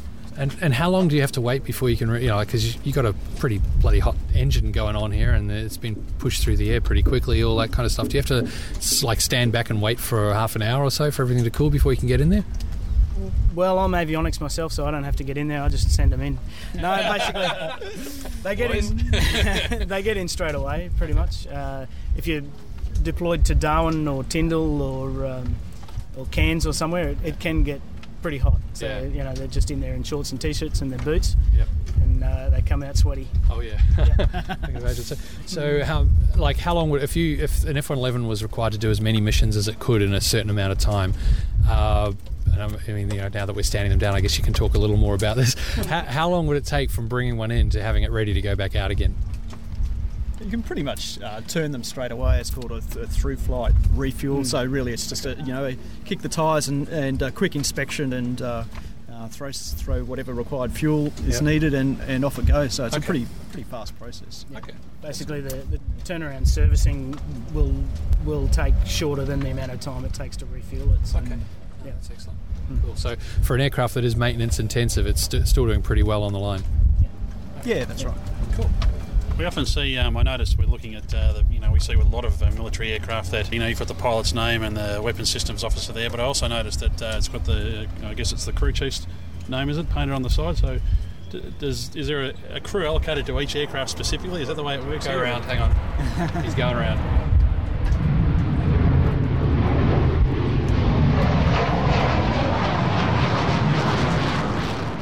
Generally, we don't normally operate like the US Air Force and have a dedicated launch and recovery crew for each airframe. But what we do, we have for the corporals and below in the unit, we have a recognition scheme just called Airman of the Quarter, and so that's nominated through our Warrant Officer Engineering, and we deliberate on an Airman of the Quarter, and he gets the honour of having his name on the flipper doors, which is a great honour, and his name on a trophy and all that. Yeah. So and he also gets a park right out the front of the squadron, so he can drive his car up, and he's only got a few steps. Yeah, that's right. Only a few steps to walk to work. So. And how long does that last for? That's each. So each quarter we have a new one elected, and so enjoy it while it lasts, boy. Yeah, that's right. Cool. We've sort of looked at a lot of you guys today, particularly the maintenance guys, and they all seem to have a bit of a sense of sadness that the F-111's going, but at the same time, I guess there's a bit of an air of excitement that there's a new era beginning. Would that be your assessment of things? Personally, I'm going to be part of the disposal team, so I'm going to be preparing the 4 to 7 aircraft that are going to be put on display, as well as tearing some of these things apart. So after 19 years on them, that should be good therapy. Take that. Taking an axe to one of the aircraft, they're going to be cut up and shredded, you know. I've done that to computers, so I know what you mean. Yeah. And kitchens as well. Yes. But anyway, but no, generally there's a lot of excitement. I first saw the Super Hornet in 2003 down at Avalon Air Show, and it impressed me no end. So the display that it does, its capabilities are very, very impressive. So I'm sure the guys who are going over to the Super Hornets are very excited, and after the disposal team, who knows what I'll be doing. So hopefully, working on something as exciting as that. Do you know where you're going, Adam? Yeah. I'm off to an engineering organisation just down the road, still here at Amberley, called Helspo Heavy Lift Support Project Office, and that's going to be responsible for all the engineering and support for the new MRTT, or multi-role tanker transport, which is basically just an Airbus A330 converted for tanking purposes, as well as going to be using a troop transport role as well. So yeah, that's quite exciting. But I suppose with most squadrons, that when you leave, it's an exciting time at the squadron, and it's the aircraft, but it's also mainly, I think, the personnel that you work with. So that's what you'll really miss. The camaraderie and friendships you make at the squadron is really good. It's an exciting time of your career, really, being at a frontline squadron. So. It's been a number of the people we've spoken to have said, like aircraft come and go, but it's the people. Exactly. So, yeah. And you're going to be disposing of the aircraft or on the disposal team, but what lies for you after that? You've been told yet? No, I'm not sure. That's a 2-year tenure in the disposal team. So after that 2 years, somewhere in that 2 years, they'll make a decision as to where I'm going to be going. Yeah. I'll be promoted, so I'll no longer be actually swinging tools. I'll be behind a desk. It gets boring now. Signing leave apps and that sort of thing. So, I'm not sure where I'm going to be. Well, gentlemen, we thank you for your time here. It's been interrupted a few times by a few aircraft flying over. We really appreciate you. But it's a beautiful noise. For our listeners. Yep. Thanks, guys. Thanks very much. Okay, so once again, standing there in F111, surprise, surprise, they make a great windbreak. And mate, if you could give us your details and tell us what you do here. Yeah, James Morton, born and raised in WA, moved over here to sunny old Queensland after my initial trade training. That was back in 2003. I've been here since then, so done just over 7 years on the F1s. It's been good. Yep. Yep. Okay, now you're a TECO, yeah? Yeah, aircraft technician. Okay, so what exactly does an aircraft technician or TECO do?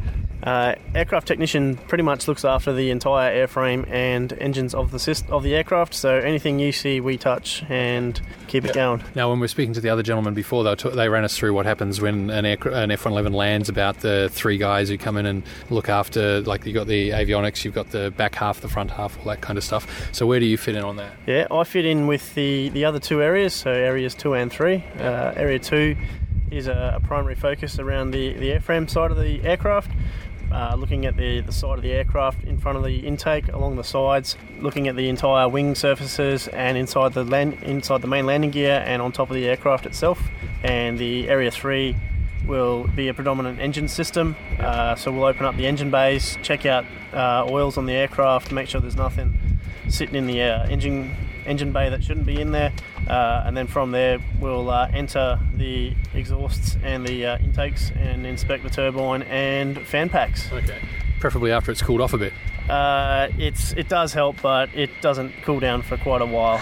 Good couple of hundred, looking at about 400 odd degrees in the turbine section, sitting there after shutdown. So do you wear any protective gear to get in there, on like knee pads or anything? No, you just get in as fast as you can and get out. It's a very quick inspection. Quick and thorough. Yeah. Oh, yeah. Thorough. Yeah, sorry, always thorough.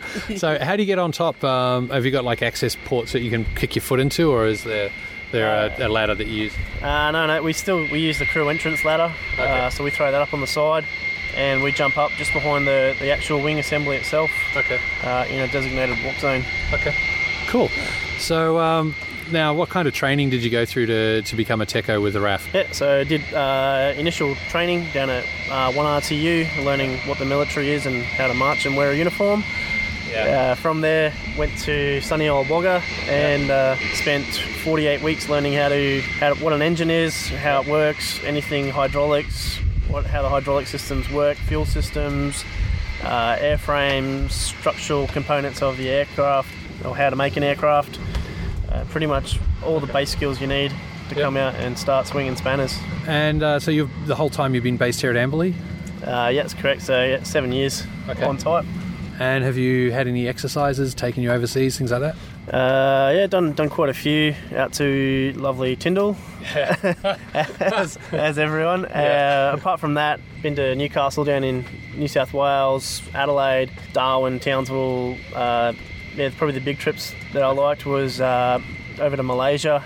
Over to Butterworth and all that, yeah, for that one, and doing Red Flag in 2009 for the last time. Oh, right, yeah, the last F111 crew to Red Flag, yeah. Yeah, so that was a big highlight for me. Yeah. It was good to see. So now that we're retiring the pig, where to now for you, sir? From here, I am heading back to Wagga.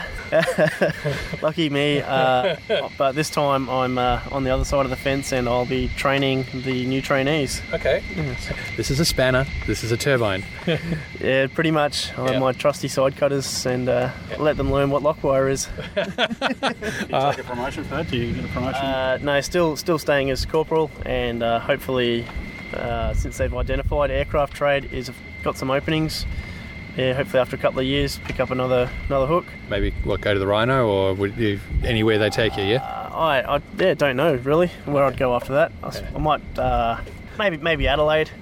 Yeah, like P3s and all that kind of stuff. Yeah, I think by the time I'm looking at getting out of Wagga, the P3s should be on the way out and new aircraft starting. Potentially, the rumour has it the P8 at Poseidon, yeah. So that'll get you pretty set up on a 737 systems. Yes, very much so. Yeah. But it depends on how life treats me down in Wagga, I guess. Hey, you could enjoy it too more, like lording it over everyone. You could. Big power trip, I guess. We've asked most people today that we've spoken to the same question, so we'll ask you as well. Is that how do you feel about a lot of people seem quite emotionally attached to the F111s. Were you sad to see them go? Looking forward to the new era ahead? Yeah, it's a love-hate relationship with the jet. It'll be sad to see it go, but at the same time, it'll be good. Obviously 1950s designs on the jet with a 60s build date, so a lot of the technology now is out of date, but is great for developing the hand skills needed for the young guys, but it's no longer being used by most of the aircraft that the Air Force is getting, so it'll be sad. It's sort of like the guys maintaining the Caribou and all that. They had some great skills, they were doing some great stuff, but they couldn't apply it anywhere else. That's it, yes. Except for the Warbird movement outside the Air Force, but that's a whole different world. Indeed. Well, we appreciate you spending some time with us, and we wish you well for future cool. career. Thanks, mate. Cool. My name is David Bash. I'm a corporal with the RAF. My role here is an aviation technician for the F111. David, we've spoken to engineers, we've spoken to techos, so we've got a good understanding of that, but there's something unique here that we're hearing, and it's called an accent. Where are you from, mate? I'm from California, Southern California. I came over on a lateral conversion. Basically, it's something that's developed through the government here in Australia through a labour agreement that allows Defence Force members from other countries, 5 included, which is South Africa, UK, Canada, New Zealand, and the United States, is part of that agreement. So I basically applied for a position through the Defence Force. Through the Defence Force and for Australia, was preliminarily accepted into joining the Defence here, and at the time I was in the United States Navy. Okay. And I was a technician, aviation technician for the United States Navy. I was stationed in Japan. Okay. And it actually came about, my ex-wife and I actually split up. And we had 2 kids, and I wanted to provide my kids with an opportunity to know their father. So my ex-wife being Australian, and that I'd met on a previous deployment back in 2002 when I was in the Gulf for Operation Iraqi Freedom, and I came in on a port visit to Western Australia on the USS Abraham Lincoln. Okay. So that's how it all started. Inevitably, the novelty wore off with her being married to an American defense member and always being away from home. So we split up. I wanted to give my kids the opportunity to know their father. Bit hard being from a different in a different country. Being that far away from Australia. So I networked, found out there's this lateral conversion program available. I got preliminary accepted for it. I got my defense contract in the U.S. Defense severed. Yep. Through the approval process of going into the Defense Force here in Australia. Yep. Utilized a military scholarship that I have with my Montgomery GI Bill to be an overseas student in Australia. So became a University of Southern Queensland student at the time I was going through my lateral conversion process. Wow. In country. So I was doing all that and studying full-time on campus in Toowoomba's USQ. Yep. Just finishing up my Bachelor of Vocational Education and Training through the University of Southern Queensland. And working on my next posting, which will be in Wagga as a training developer. Okay. So you two guys are both going to wind up in Wagga boarding it up. Cool. Yeah. Now, Grant and I have both previously spent quite some time living in the US, so we can notice some cultural differences. But how do you find the difference in culture between the US military and the Australian military? Was it that much different? Or I know it's a lot smaller here, but there's definitely some differences. But I think one of the things that I notice most of all is, I don't want to really say that there's more camaraderie within the Defence Force in Australia, but I actually embrace the idea of coming in Australia, and I really have enjoyed the opportunity to be working alongside with Australians in the Australian Defence Force. It's just been a good experience. I don't know much more to say. There's not really anything negative to say about, in comparison. It's different. Yeah. There is a difference there, but about how they go about, your regular responsibilities within the defense, but very professional organization this is, and otherwise I wouldn't be in it. So I've enjoyed it. It's not like it's better or worse. It's that it's just different with like our accent. We speak the same language, but different. I think if there's anything, I think they're more family orientated. Okay. Than back home in the Defense Force. I mean, at one point I was on a 10.5-month deployment, and we did operations in Afghanistan and Iraq. Yep. And it didn't matter if somebody was dying in your family. You were out there. That was it. There was no questions asked. That was it. You were pretty much destined to stay out at sea on that deployment, regardless of what was going on back at home. Where station. Here, it's different. If you're on operations, let's say for instance in a different part of Australia, if you got a family member sick at home, no questions asked. They'll get you back home to your family, no matter what. And that's one thing I've really embraced about the defense in Australia. They really care about their members. Okay. And not to say that the defense back home doesn't really care about their members, but I mean, they're just more family oriented, I think. Plus also the slight difference, like there you're actually in what is technically a war situation. Yeah. Whereas here, it would be interesting to see if the same would happen if you were on duty with Australian Defence Forces in Afghanistan and so on. Yeah. One example is that my first child was born while I was on my deployment in 2004, and premature in the hospital and intensive care, and I had 4 Red Cross messages sent to the ship on the USS Abraham Lincoln, or USS John C. Stennis. That was my next deployment, on the USS John C. Stennis off the coast of Japan. Yep. And there was nothing getting me home. I got home, my son was nearly 4 months old. Wow. Yeah.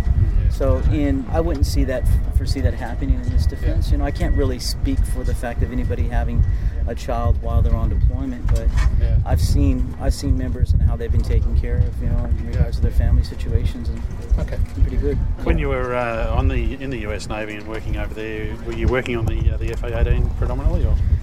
No, actually I was working on the S-3B Viking. Oh, cool. Yeah. Actually, we hosted George W. Bush in May 1st, 2003 to be flown onto the USS Abraham Lincoln after a 10.5-month deployment.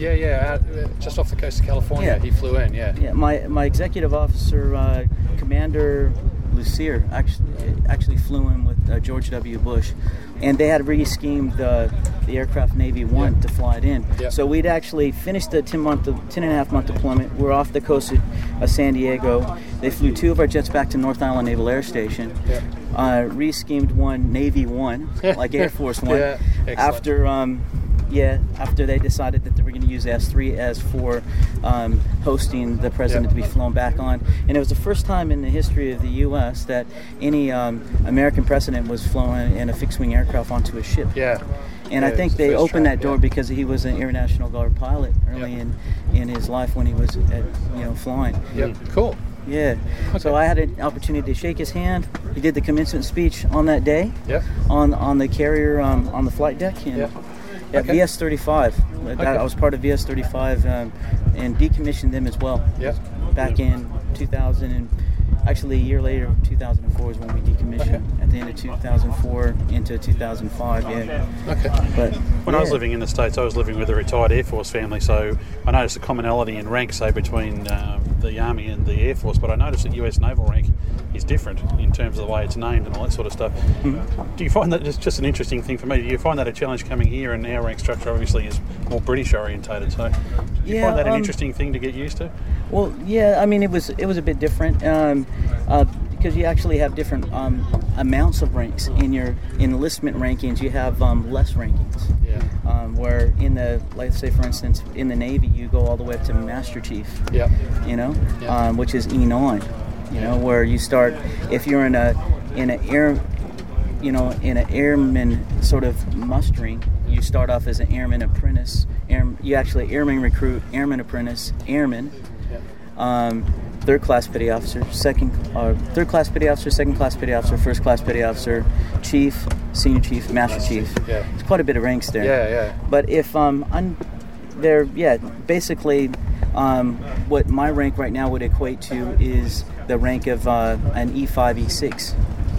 And as far as lining up the different ranking structure with how Australia does it in the RAF vice back home. Cool. Anything else? All right then. Well, it's really interesting. It's obviously an interesting day for us here, but it's great to find an American working with our forces, and we thank you for being here with us.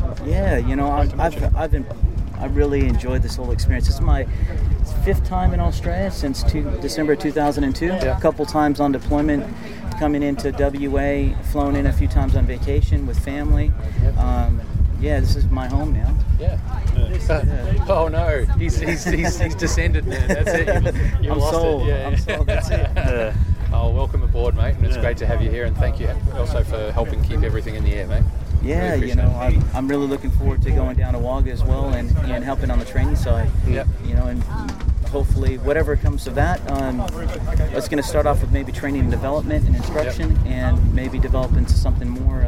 Just have to see how it goes. Okay, awesome. Okay, thanks, mate. Thanks very much. Thanks. Great to meet you.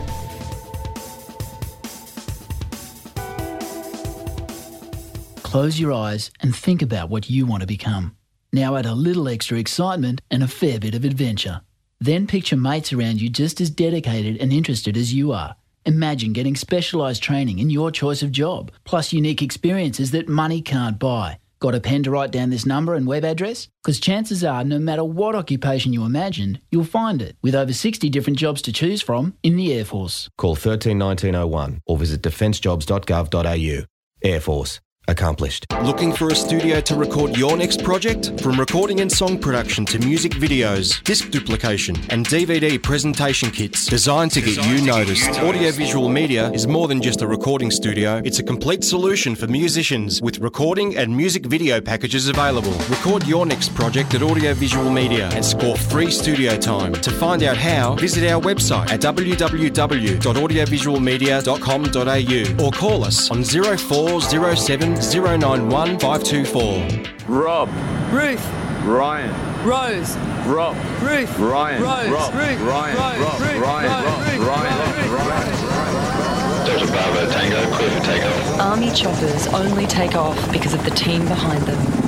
The Army's now recruiting for roles from pilots to avionics technicians for the aviation team. You'll be paid while you train and enjoy great job security. Call or text Fly Army to 131901 or visit defencejobs.gov.au. Army. Challenge yourself. We're standing here once again in the shelter of F-111C, and this time we're with Flight Lieutenant Vlad Bismarck. Vlad, you gave us a bit of a briefing earlier this morning and then went and flew an mock attack run, is that correct? Correct, yes. We went out to the Western Airspace, did some low-level attacks, so pairs toss profile and popped a dive.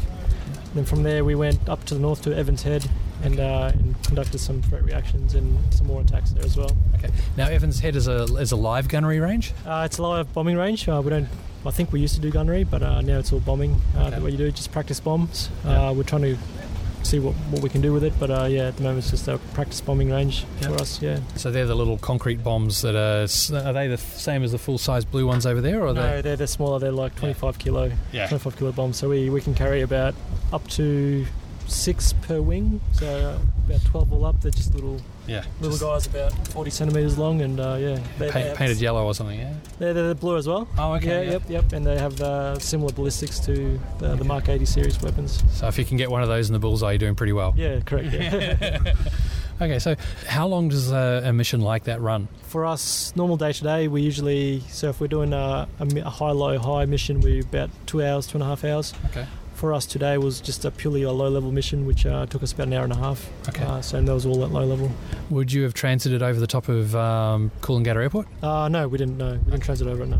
Okay, there's been a couple of times I've been down there hanging out, and you see an F-111 at altitude, like 2,000 feet or so, going over the top. Yes, that's a nice scenic area. But okay, so mate, how long have you been with the F-111? It started in July 07, nearly 3.5 years now. Did you come straight out of training into the F-111? Yeah, so I went. I finished my 2FTS course in Perth in November 05. Yep. Went on to Hawks in January. Did a whole year of that. So basically 6 months in Perth, 6 months in Newcastle. So I did all my intro to fighter course in Newcastle. Yep. And then I had 6 months, what do you call it, an ops flight, kind of a consolidation on the Hawk in Perth. Yep. So that took me to June 07, and then I basically got posted to 6th Squadron, where I started my operational conversion on the F-111 in July 07. Okay. Graduated in November 07, and then did our operational upgrade at 6th Squadron again, which was another 6 months. And then posted to 1 Squadron when the F-111 was there. Okay. So did you get much time in the G and as part of your training and conversion? No, our course was the first course to go straight through Cs, because they had just retired the Gs when we got there. So we unfortunately, or maybe fortunately, we didn't do that. So you've what exercises have you done in and out of Australia? In Australia, I've done plenty of exercises. So we've done Pitch Black in 08, I've done Talisman Sabre, I've done... It looks like... so Kakadu, Singaroo, Aces South, Aces North. Okay. We've done our Northern Challenge, which is our graduation exercise. Overseas, we've been to Red Flag. We've done the Basama Shield as well.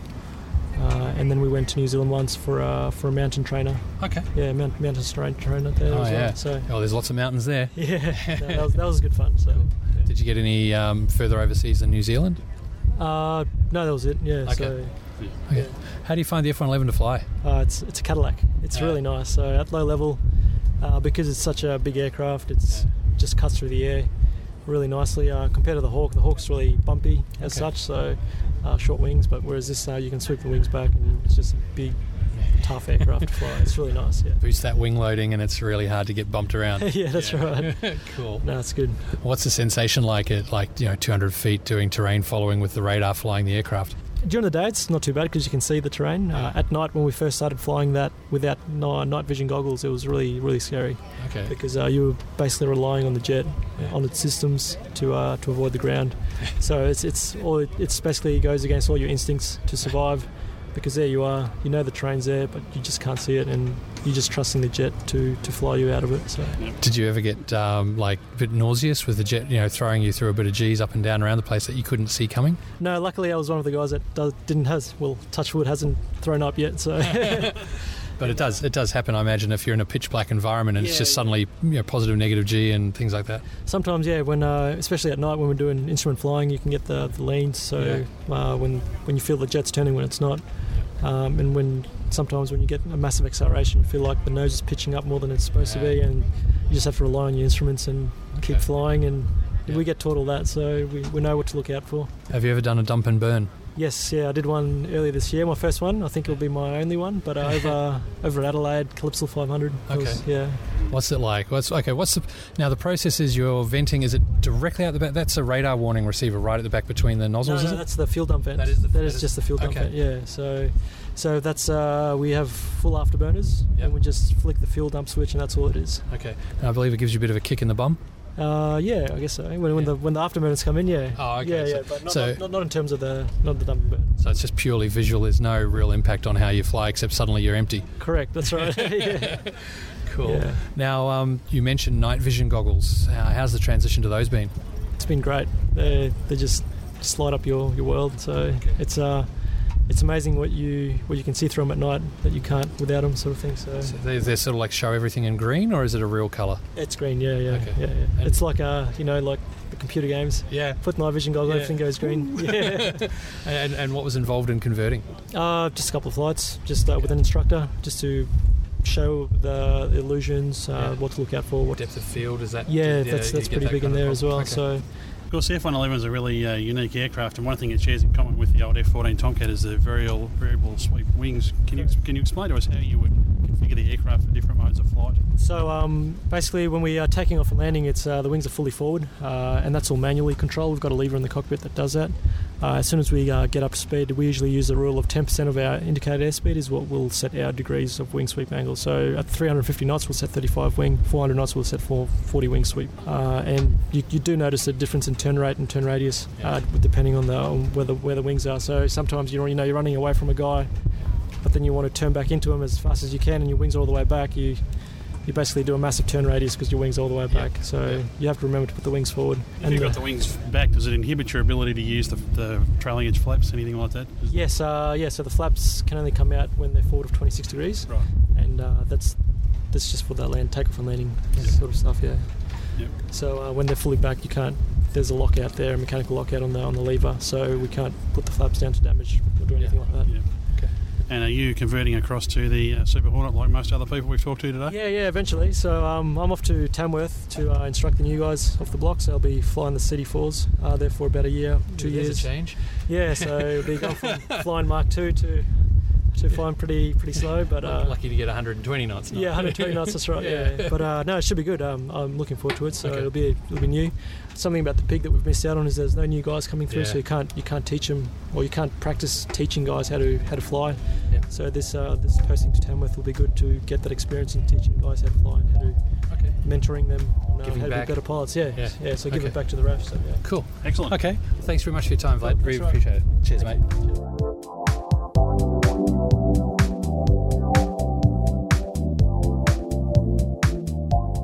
And joining us on the line now from adfserials.com is Brendan Cowan, and from the Save the F111 page on Facebook, it's Chris Daly. Gentlemen, welcome. Good evening. Evening. Now, Brendan, you've been a bit of a contributor on our forums and sending us bits of information here and there and participating on Twitter since we started PCDU, and perhaps you can fill us in for the audience a bit of your history and a bit of ADF Serials history and what it's all about. Yeah, happy to do that. Thanks for that. I've had a lifelong love of aviation, like most of us in this sort of sphere. And my best, I've been a lifelong aviation person, Air Training Corps, Air League, bit of pilot training in my younger days. I decided I didn't want an Air Force career, and so I joined the Department of Defence and lived there for 16 years, where I was eventually the Director of Defence Information Systems. But I guess where I come into this particular conversation is that one of my pursuits is the ADF Serials website, which would be known to some of your listeners and might be new to some others. We basically have a group of people who like to put as much of Australia's aviation history online. We've been doing that for about 11 years, and we basically take a view of putting the status of every Australian military aircraft, be that the Australian Flying Corps or the Central Flying Schools as it was back in the early days, the Air Force, the Navy, and of course the Army airframes as well. So we've also been helping out a little bit with the F111 retirement by tweeting some information for the Air Force about the individual airframes that have been operated by the RAAF in the F111 fleet. And Chris, what about you? Now, the Save the F111, we should say for our listeners, if you don't follow the Save the F111 page on Facebook, well worth following. It's got fantastic stories and fantastic photos on there. But Chris, how did this page come about? It was basically started in March of last year, basically as a grassroots campaign when it was announced in the mainstream media that the F111s would be scrapped when they were retired. So obviously that type of announcement caused a fair bit of concern amongst the aviation world. So it was started to sort of see if there could be some communication between the governments and Department of Defence to try and get some of those airframes into museums, onto public display, to sort of save them from the scrappers' axes, as it were. And it's sort of since moved from that aim to being more about preserving the history and getting the history out to sort of everyone that got an interest in the F-111. And just looking at the number of people, as I look at the site now, there's more than 3,100 people that are in fact following the site, so it's a very popular page. It is. It's getting more people coming along all the time, and I think the best thing about it is the type of people that are actually contributing. We've got air crew, ground crew that have worked on the F-111s in Australia and America, people from all over the world that have sort of all come together out of a common love of the F-111. Some of the photographs you won't see anywhere else, and it's all operational photographs of American and Australian F-111s. Yeah, you've got stuff coming in from all over the world. I've seen photos from F-111 staging out of the UK and in Europe, the US, Australia. It's great. Well, gentlemen, one of the things we've really found over this the course of doing this program, and particularly since the F-111 retirement is looming, and even as we record this now, it's come and gone. There's a real fondness amongst the Australian community, it seems, for these aircraft. There's more than 40 airframes, I believe, that cycled their way through RAF service. There must be more than one or two interesting stories that we could find about them. Yes, quite a few. And in fact, you're right. There are more F-111s that have been on the Australian inventory that most people appreciate. We've had 43 flyers actually sort of wear the A8 code and fly with the RAAF, but altogether we've had 57 airframes actually sort of tagged for the RAAF. So that includes ground instructional aircraft and others held at Davis Monthan, Arizona as spare sources, and also one which was actually came over ex-USAF to the Defence Science Technology Organisation for static testing. In fact, it was tested to destruction. And some of the airframes that we've got have got particularly interesting histories. If you look at, we had the original 24 F-111Cs delivered to us, and of course they became the very, very last in service. Also, F-111As, of which we had 4. Those, the 4 flyers anyway, those 4 have significant combat histories with the US Air Force in Vietnam, and some of them have been had pretty interesting service lives, including A8113, one of the F-111A airframes.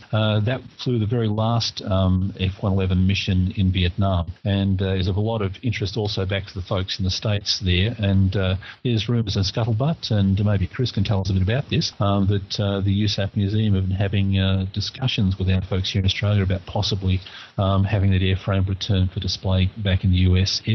But that's all rumour and scuttlebutt. I can't confirm that one. So, Chris, have you heard anything about that one? I haven't heard anything about 113. I've heard, again, rumours and scuttlebutt about a couple of other airframes that will be going to, or possibly going to Point Cook. I know that there are a couple of airframes, I'm not sure of their numbers, that will be going back to America for display, but individual numbers I haven't heard anything about. Yeah, well, certainly preservation. We've got 2 going to Point Cook. One, of course, is already there. 272, the Boneyard Wrangler, a very famous F-111. Even it's not often. In fact, this is a fairly unique thing. It's not often that the general public will know an individual Air Force airframe. But the Boneyard Wrangler is pretty well known to anyone who goes to an air show over the last few years as the aircraft that was the only F-111 that came out of desert storage there in Arizona and actually got returned to flight. All the other F-111Gs that we purchased later on in the F-111 career were all operational airframes. So the Boneyard Wrangler gets its name because obviously it came out of the boneyard. So a very unique airframe, and that's one that's preserved and on display today.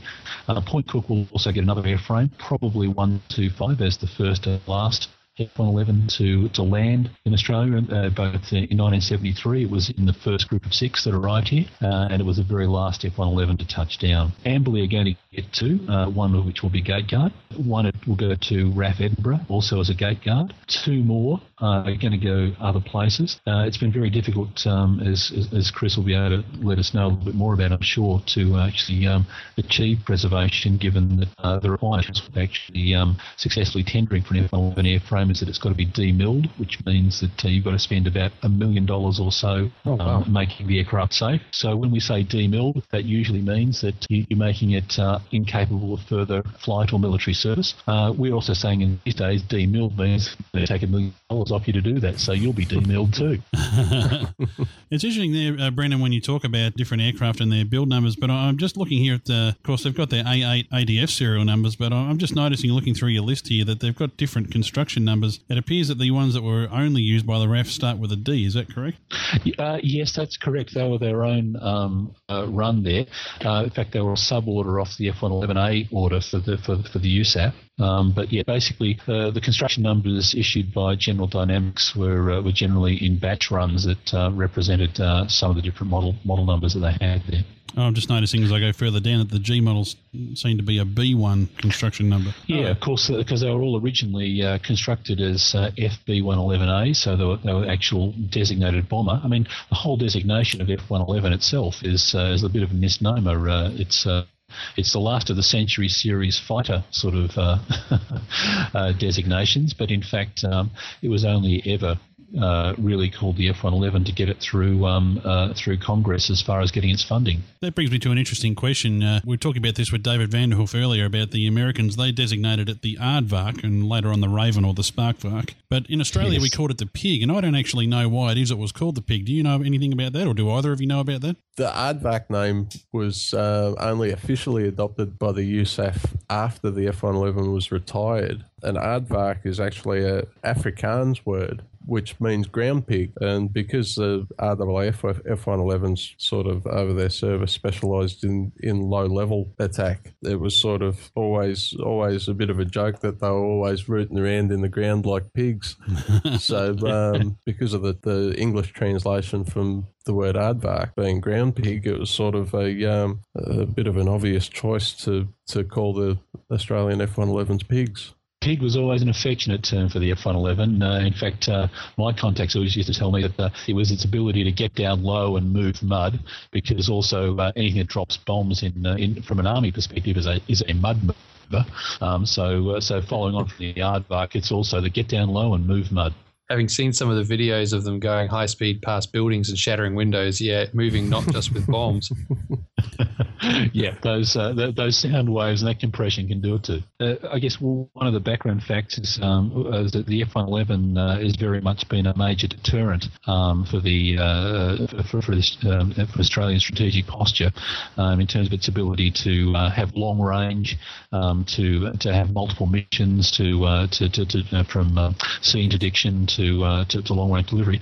But it's only one of our F-111s that's ever actually done an operational mission.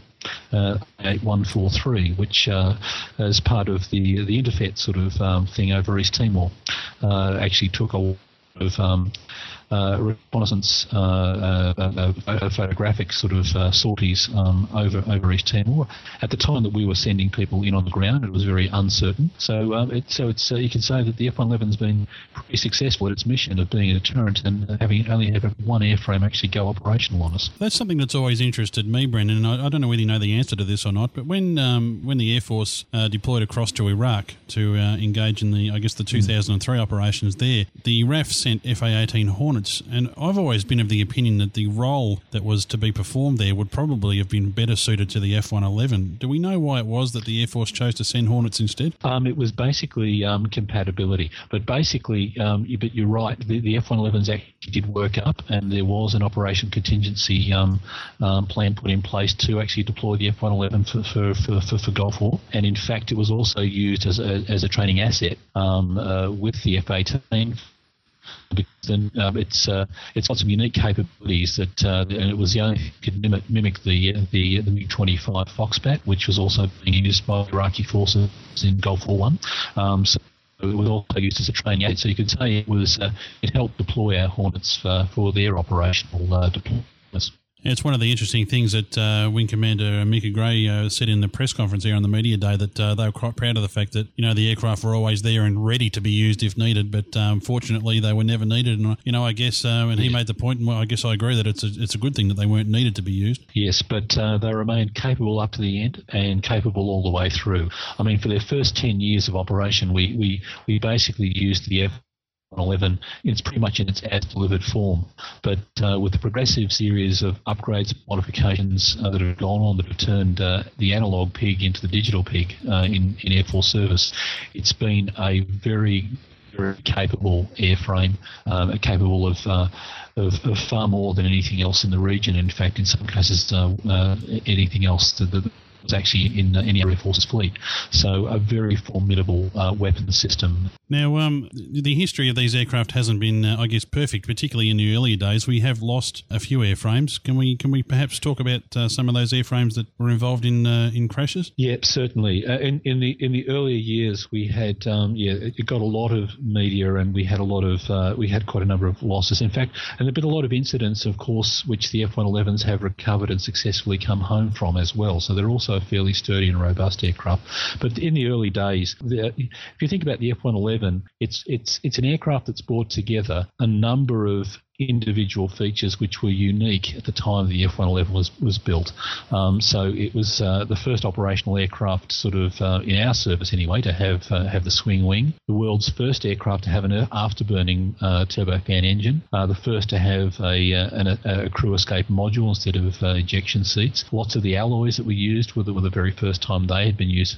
And there's an old adage in aviation that says you should never mate a new engine with a new airframe. Well, the F-111 did more than that. It did new technologies, new engine, new airframe, so many things, and different intake configurations, etc., to solve various problems. So the Air Force did lose we've lost about 7 aircraft. I should count that up. It's about that. We've lost, I think it was 6 of those being Charlie models and one Golf model. And not all of those. Some of those have been fatal losses. Some people known to me actually lost in one of those crashes. I'll never forget the loss of A8127 with Mark Cairns Cowan and Jeremy Ness. Also another good friend of mine, a fairly well-known person, Dennis Hurley, was on a photographic flight with that aircraft, and I had a photograph of that aircraft in flight when Dennis has actually taken some photographs from another F-111. He peeled off, and then later on hit the ground, and that was back in '93. So we've lost a few, but considering a 37-year operational life, and not forgetting the mission that the F-111 has, which is a pretty dangerous one, flying with its terrain following radar, another first, low level, at night in bad conditions, and considering, I think the RAAF has done a pretty good job in keeping the airframes in service, but we shouldn't forget the losses that have kept that deterrent capability there. It's not an easy job. For the groundies or for the folks who fly them. But I guess it's also unique that Australia actually created a full industrial capability to actually support the F-111 long past the out-of-service date that the US Air Force had. So it actually seemed to become safer as it got older, which is unusual. Well, we probably need to wrap it up there, gentlemen. It's been a fascinating discussion, and I tell you what, the F-111 is going to certainly live on for many years to come in the minds of those of us in Australia who are so enthusiastic about aviation.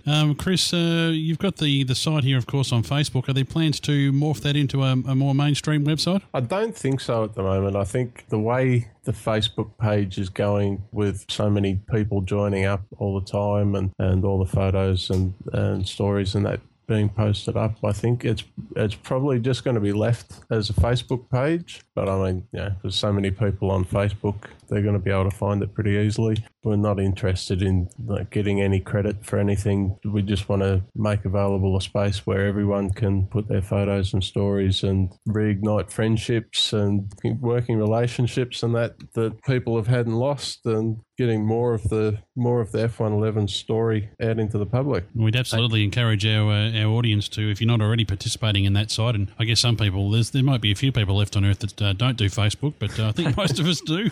So we'd certainly encourage our audience, if you're not already a member of this page, it's well worth getting on there. And if you are listening and you had anything at all to do operationally with the F111, well, this could be a good place to catch up with old mates. Absolutely. One last thing from me is, Brendan, you mentioned the famous lessons from the F111 about not mixing new airframes, new technologies, new engines, new everything together, and thus the phrase McNamara's folly, where he tried to join Navy and Air Force into the one airframe. It seems that history is definitely repeating itself with Australia's latest potential purchase than the F-35. Yeah, there is a lot of parallels you could draw to that era. One size fits every problem, even the problem you hadn't thought of. So nice.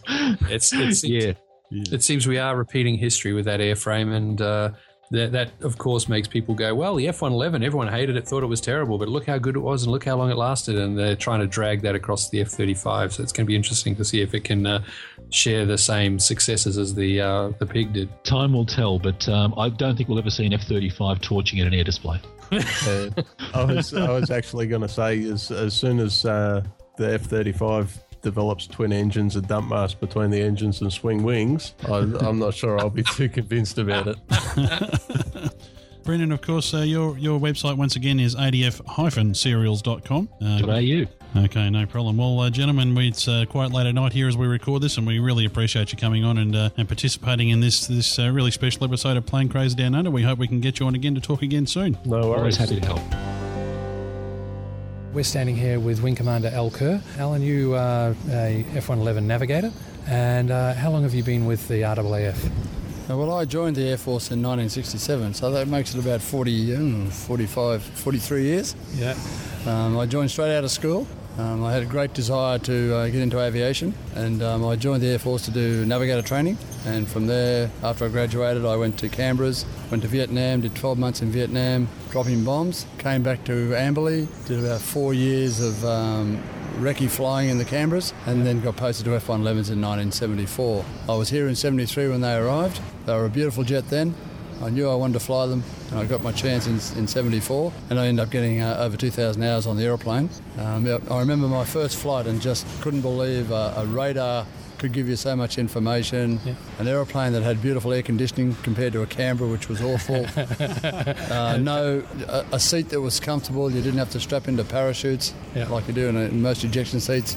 And a ride, a TFR ride that was as smooth, just incredible aeroplane. Yep. And it was everything I thought it would be.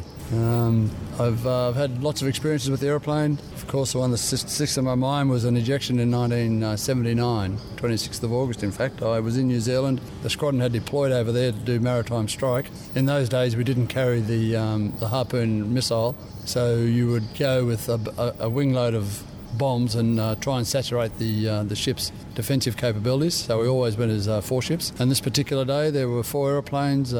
Buckshot Colt 1 and 2 got airborne, no problems. It had been wet as wet, 3 days of rain. The runway was flooded. It's very Oaxaca. Yeah, very Oaxaca. The wind was blowing. It was cold, miserable, raining, low cloud. As I say, 1 and 2 got airborne, and number 3, of which I was the navigator, we hit a monster puddle of water halfway down the runway just before nosewheel liftoff, and the nosewheel shot a huge amount of water down both intakes.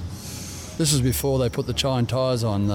As we all know now, the chine tyres disperse the water sideways. Well, we didn't have them then, and both engines flamed out, and we were not going to get them back again because there was still water coming off the nosewheel, even though it wouldn't be enough water to normally stall an engine.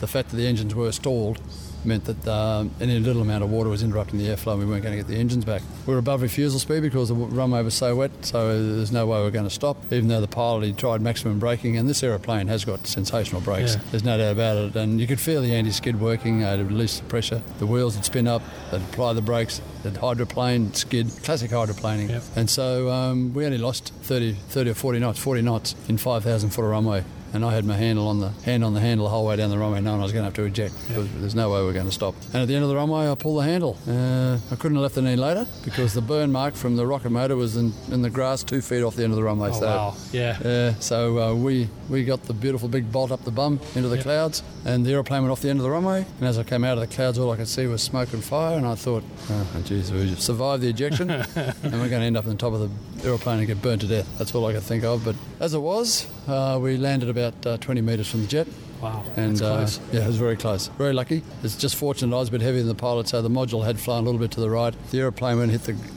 It dug a wing in on the ground. Unfortunately, it was the left wing, so it had skewed a little bit to the left. So that gave us that 20-metre separation. Otherwise, it would have been right on top of it. Oh, wow. Yeah. Is the module designed to just go up and float down, or is it sort of a ballistic sort of... No, it goes straight up. But we were still on the ground, of course, and we were doing about 90 knots. So we're right on the edge of the envelope. It couldn't have been a worse condition to eject under, but it worked perfectly. The whole thing worked perfectly. But no, it shoots you straight in the air. All the parachute deployment and opening and everything worked perfectly. If it hadn't have, I wouldn't be here because there would not have been time. It's got a manual system to deploy the parachute, but I wouldn't have had time to deploy that. So if it hadn't worked as well as it did, I probably wouldn't be standing here now in front of you. The decision to eject, that's the pilot's in command, or is it joint decision? There's a handle on each side, and of course it is the pilot in command's decision, but he was very inexperienced. He'd been flying caribous. The caribou will stop on a cricket pitch. The doctors tell you that if you're facing death, you regress to a comfort zone. Your mind will take over, and you'll go back to somewhere where you're comfortable. And he was comfortable, and ejection wouldn't have been in his wouldn't have been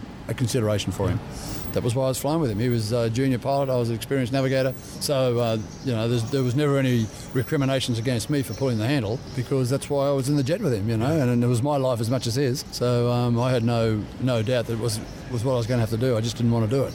Yeah. And I waited till the very end before I had to do it, but at the end there was no choice. Yeah, you had to bang. I had to bang, and it's sad that we lost an aeroplane, because if we'd known about the puddle of water that the Kiwis knew about but they didn't tell us, then we would have taken off on the right-hand side where the other jets had, and maybe all would have been sweet. Yeah, would have dodged the ingestion. Yeah, exactly. Okay.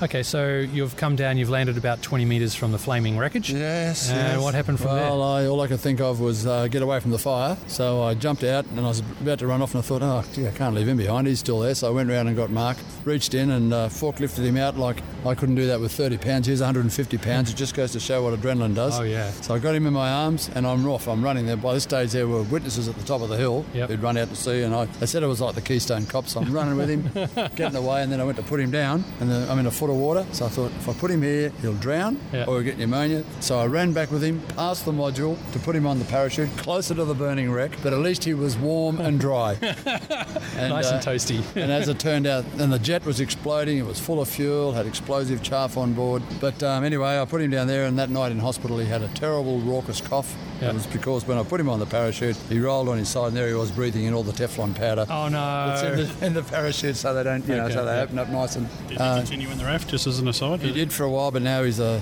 Qantas 747 captain. Oh, cool. So you don't have to worry about these. So his sore back is eased by the thickness of his wallet. There you go. Al, thank you very much for talking with us briefly on that one. I very much appreciate it, and thank you very much for serving in the F111. Thank you, mate. Done as well. Thank you very much.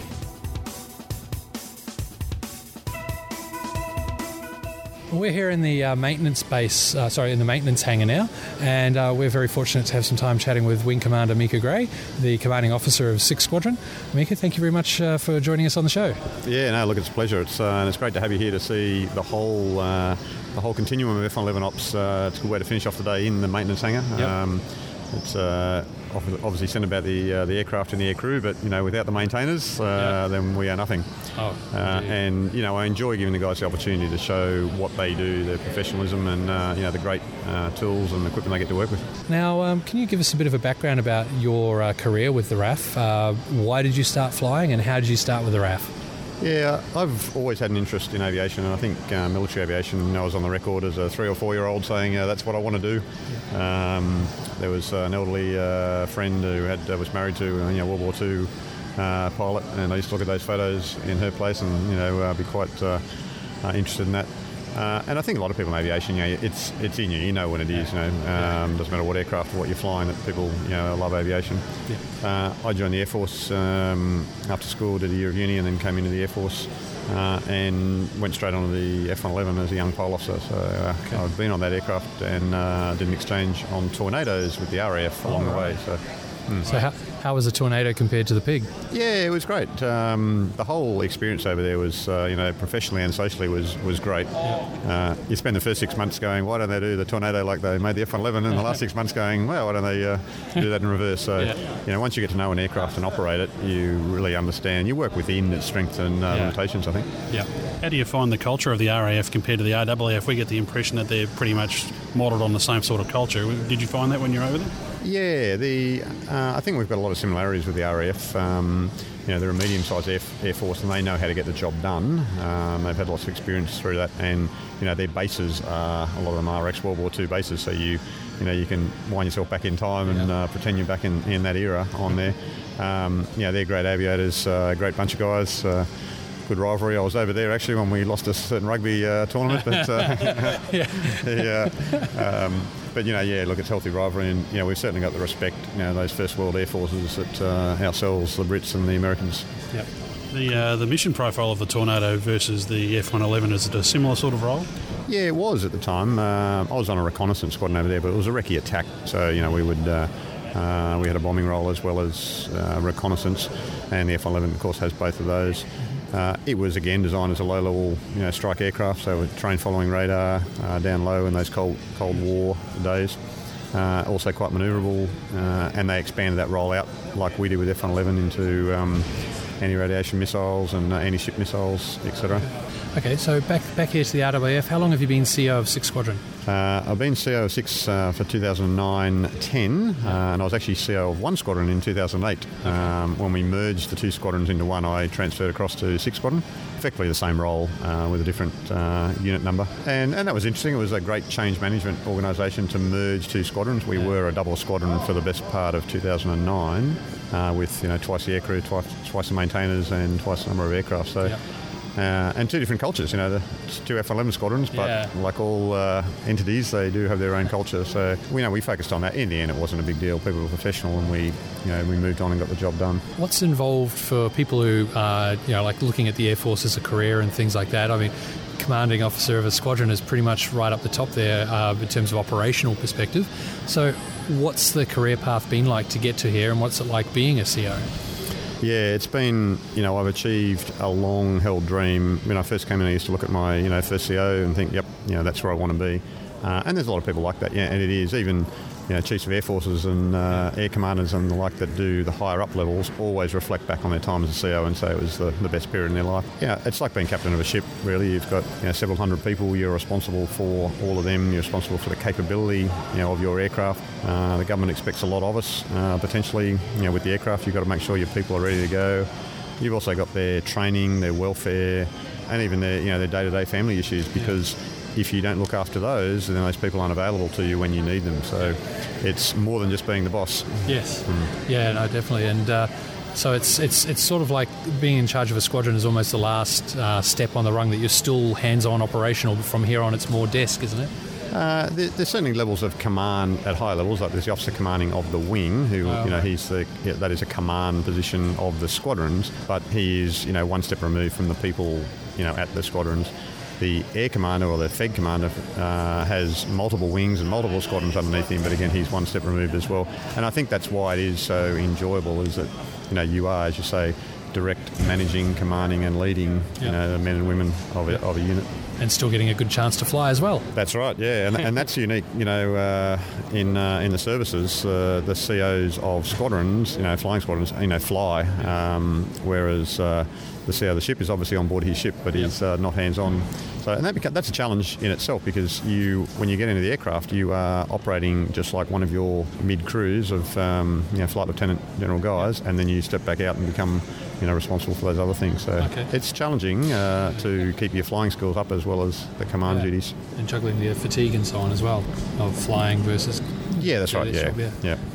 The squadron's converting to the Super Hornet. Has that been obviously a big challenge for you to manage that process, and it's going quite well, we hear? Yeah, I'm not directly responsible for the Super Hornet. That's CO1 Squadron has got the first Super Hornet Squadron, but what we have been working together on is transitioning people across, and I'm helped by a lot of people in the 82 Wing headquarters. There's transition teams that look at how we're managing people. But, when you take 250 people in 2 squadrons in each, merge them together into a big squadron and then distill them back out into a new aircraft type, training those people overseas. There are some people that have had to move on to other aircraft types, so managing their expectations, their family lives, breaking them away from the F111 Nexus. It's all those challenges. But, there's been a lot of hard work go into it, and I think it's been done reasonably well. Okay, so where to for you now as you wind down with 6th Squadron? Yeah, I'm on promotion into Air Force Headquarters, so I'll do a few years in Air Force Headquarters and then hopefully come back as the 82 Wing Officer Commanding on Super Hornet. Okay, well, great to meet you. Thank you very much for today. We really appreciate all your time and efforts, and thanks for coming on the show. Great, thanks very much.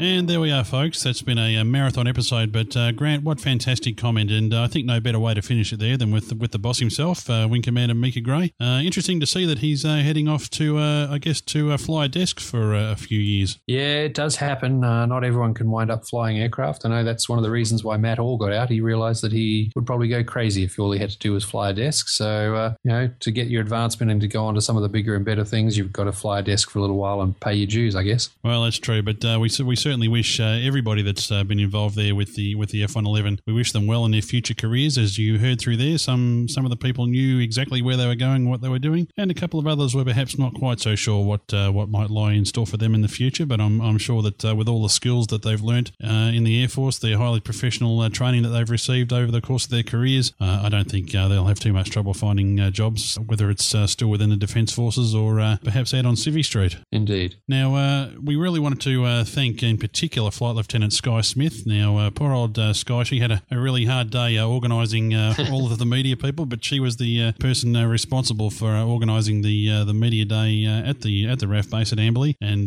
boy did she have a tough job that day, herding all of us media and airplane geeks around and trying to get us to stay away from the aircraft and not climb in and out of aircraft where we shouldn't have been, and not taking too many photos of the Super Hornets and all this sort of stuff. But she conducted herself in a highly professional manner, and boy, I bet she had to take a few Panadols at the end of that day. But just a big shout out to Sky Smith. She did a fantastic job, and we really do thank her for inviting us up there that day. Yeah, thanks, Sky. That was awesome. And Grant, one other interesting item that we thought we might just quickly plug. Now, one of the people we bumped into while we were at the base was, as it turns out, a listener of the show. And we always like to bump into listeners, Grant. Yeah, definitely. It's always great to catch up with people who can give us some feedback and tell us how it's going. And one such person, in fact, was Chris White. Now, Chris is an avid aircraft fan, and particularly an F111 fan, and he's quite the videographer. That's right, mate. He's put together a great F111 tribute video that you can find on YouTube. We'll put a link in the show notes. But if you want to do a search on RAAF F111 tribute, you'll find it. It's got a bit of a kicking soundtrack to it from a group called TV Rock. The track is called In the Air, and apparently Chris knows the folks who put that track together, so they've allowed him to use it on his video. A great collection of segments of F111 footage, and well worth watching. Yeah, it's a very well put together video. So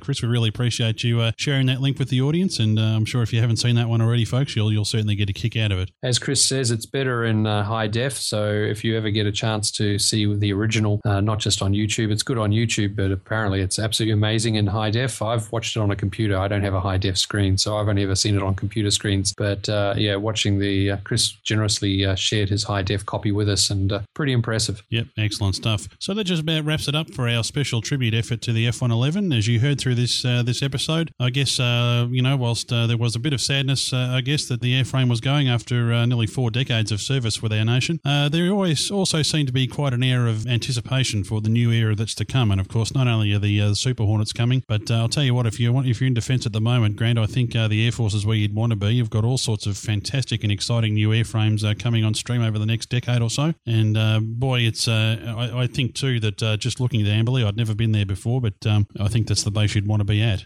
Yeah, definitely. There's a lot of activity there. Now, one more thing we also should mention too, Grant, as we're recording this, of course, Amberley is just outside of Ipswich in Queensland. And as we record this, of course, you'll all be aware that Queensland has been inundated with some of the most severe floods in its history. We're not sure if the base was affected, but we certainly know that Ipswich and Toowoomba, Brisbane, all those sorts of areas were very badly affected by the floods. And folks, we'd like to encourage you to help out with the relief efforts. Probably the best place, I think, to visit would be the Queensland Government website if you're looking for a place to send donations. The folks up there in Queensland, they really need your help, folks. So that's qld.gov.au/floods, and just hop on there and see how it is that you can help out our fellow Australians and our Queenslanders in their time of need. And also do keep an eye on what's happening in northern New South Wales and here in Victoria.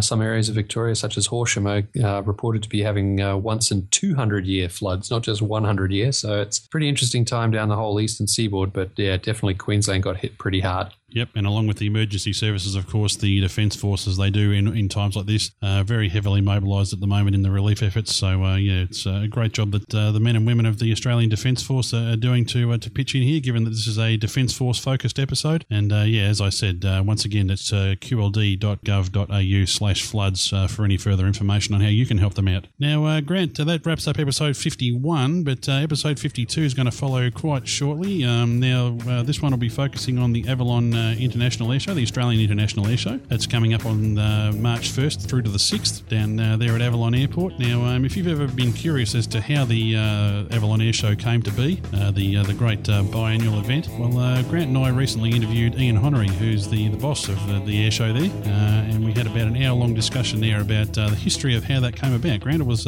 quite an interesting discussion. Absolutely fascinating. Really enjoyed it, and great hearing the history, and it was great hearing what Ian had to say about what had been and what had occurred in the past. I really enjoyed it. Yep, so that'll be in episode 52. We'll probably release that one about a week and a half after this one comes out, just to give this one time to get through the podcasting world. So we really hope you've enjoyed this episode. Once again, a huge thanks to everybody at the Royal Australian Air Force for allowing us to make this episode. We really hope that it did the F-111 crews and the maintenance staff and everybody else that's ever been involved with it justice. So we really do appreciate the service that you do in protecting our nation.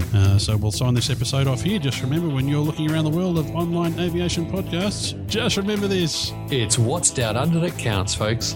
You've been listening to Plane Crazy Down Under, hosted by Steve Vischer and Grant McHerron. Show notes, links to our forum, Facebook fan page, YouTube channel, and Grant and Steve's own blogs can be found on our website, www.planecrazydownunder.com, or keep up with our Twitter handle of PCDU. Comments or feedback can be left on our website or email us at planecrazydownunder@gmail.com.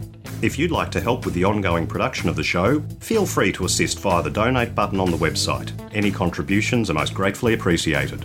Incidental music and sound effects are courtesy of soundsnap.com, and title music is You Name It 5 by Brian Simpson. Production and editing by Steve Vischer. This has been a Southern Skies online media podcast.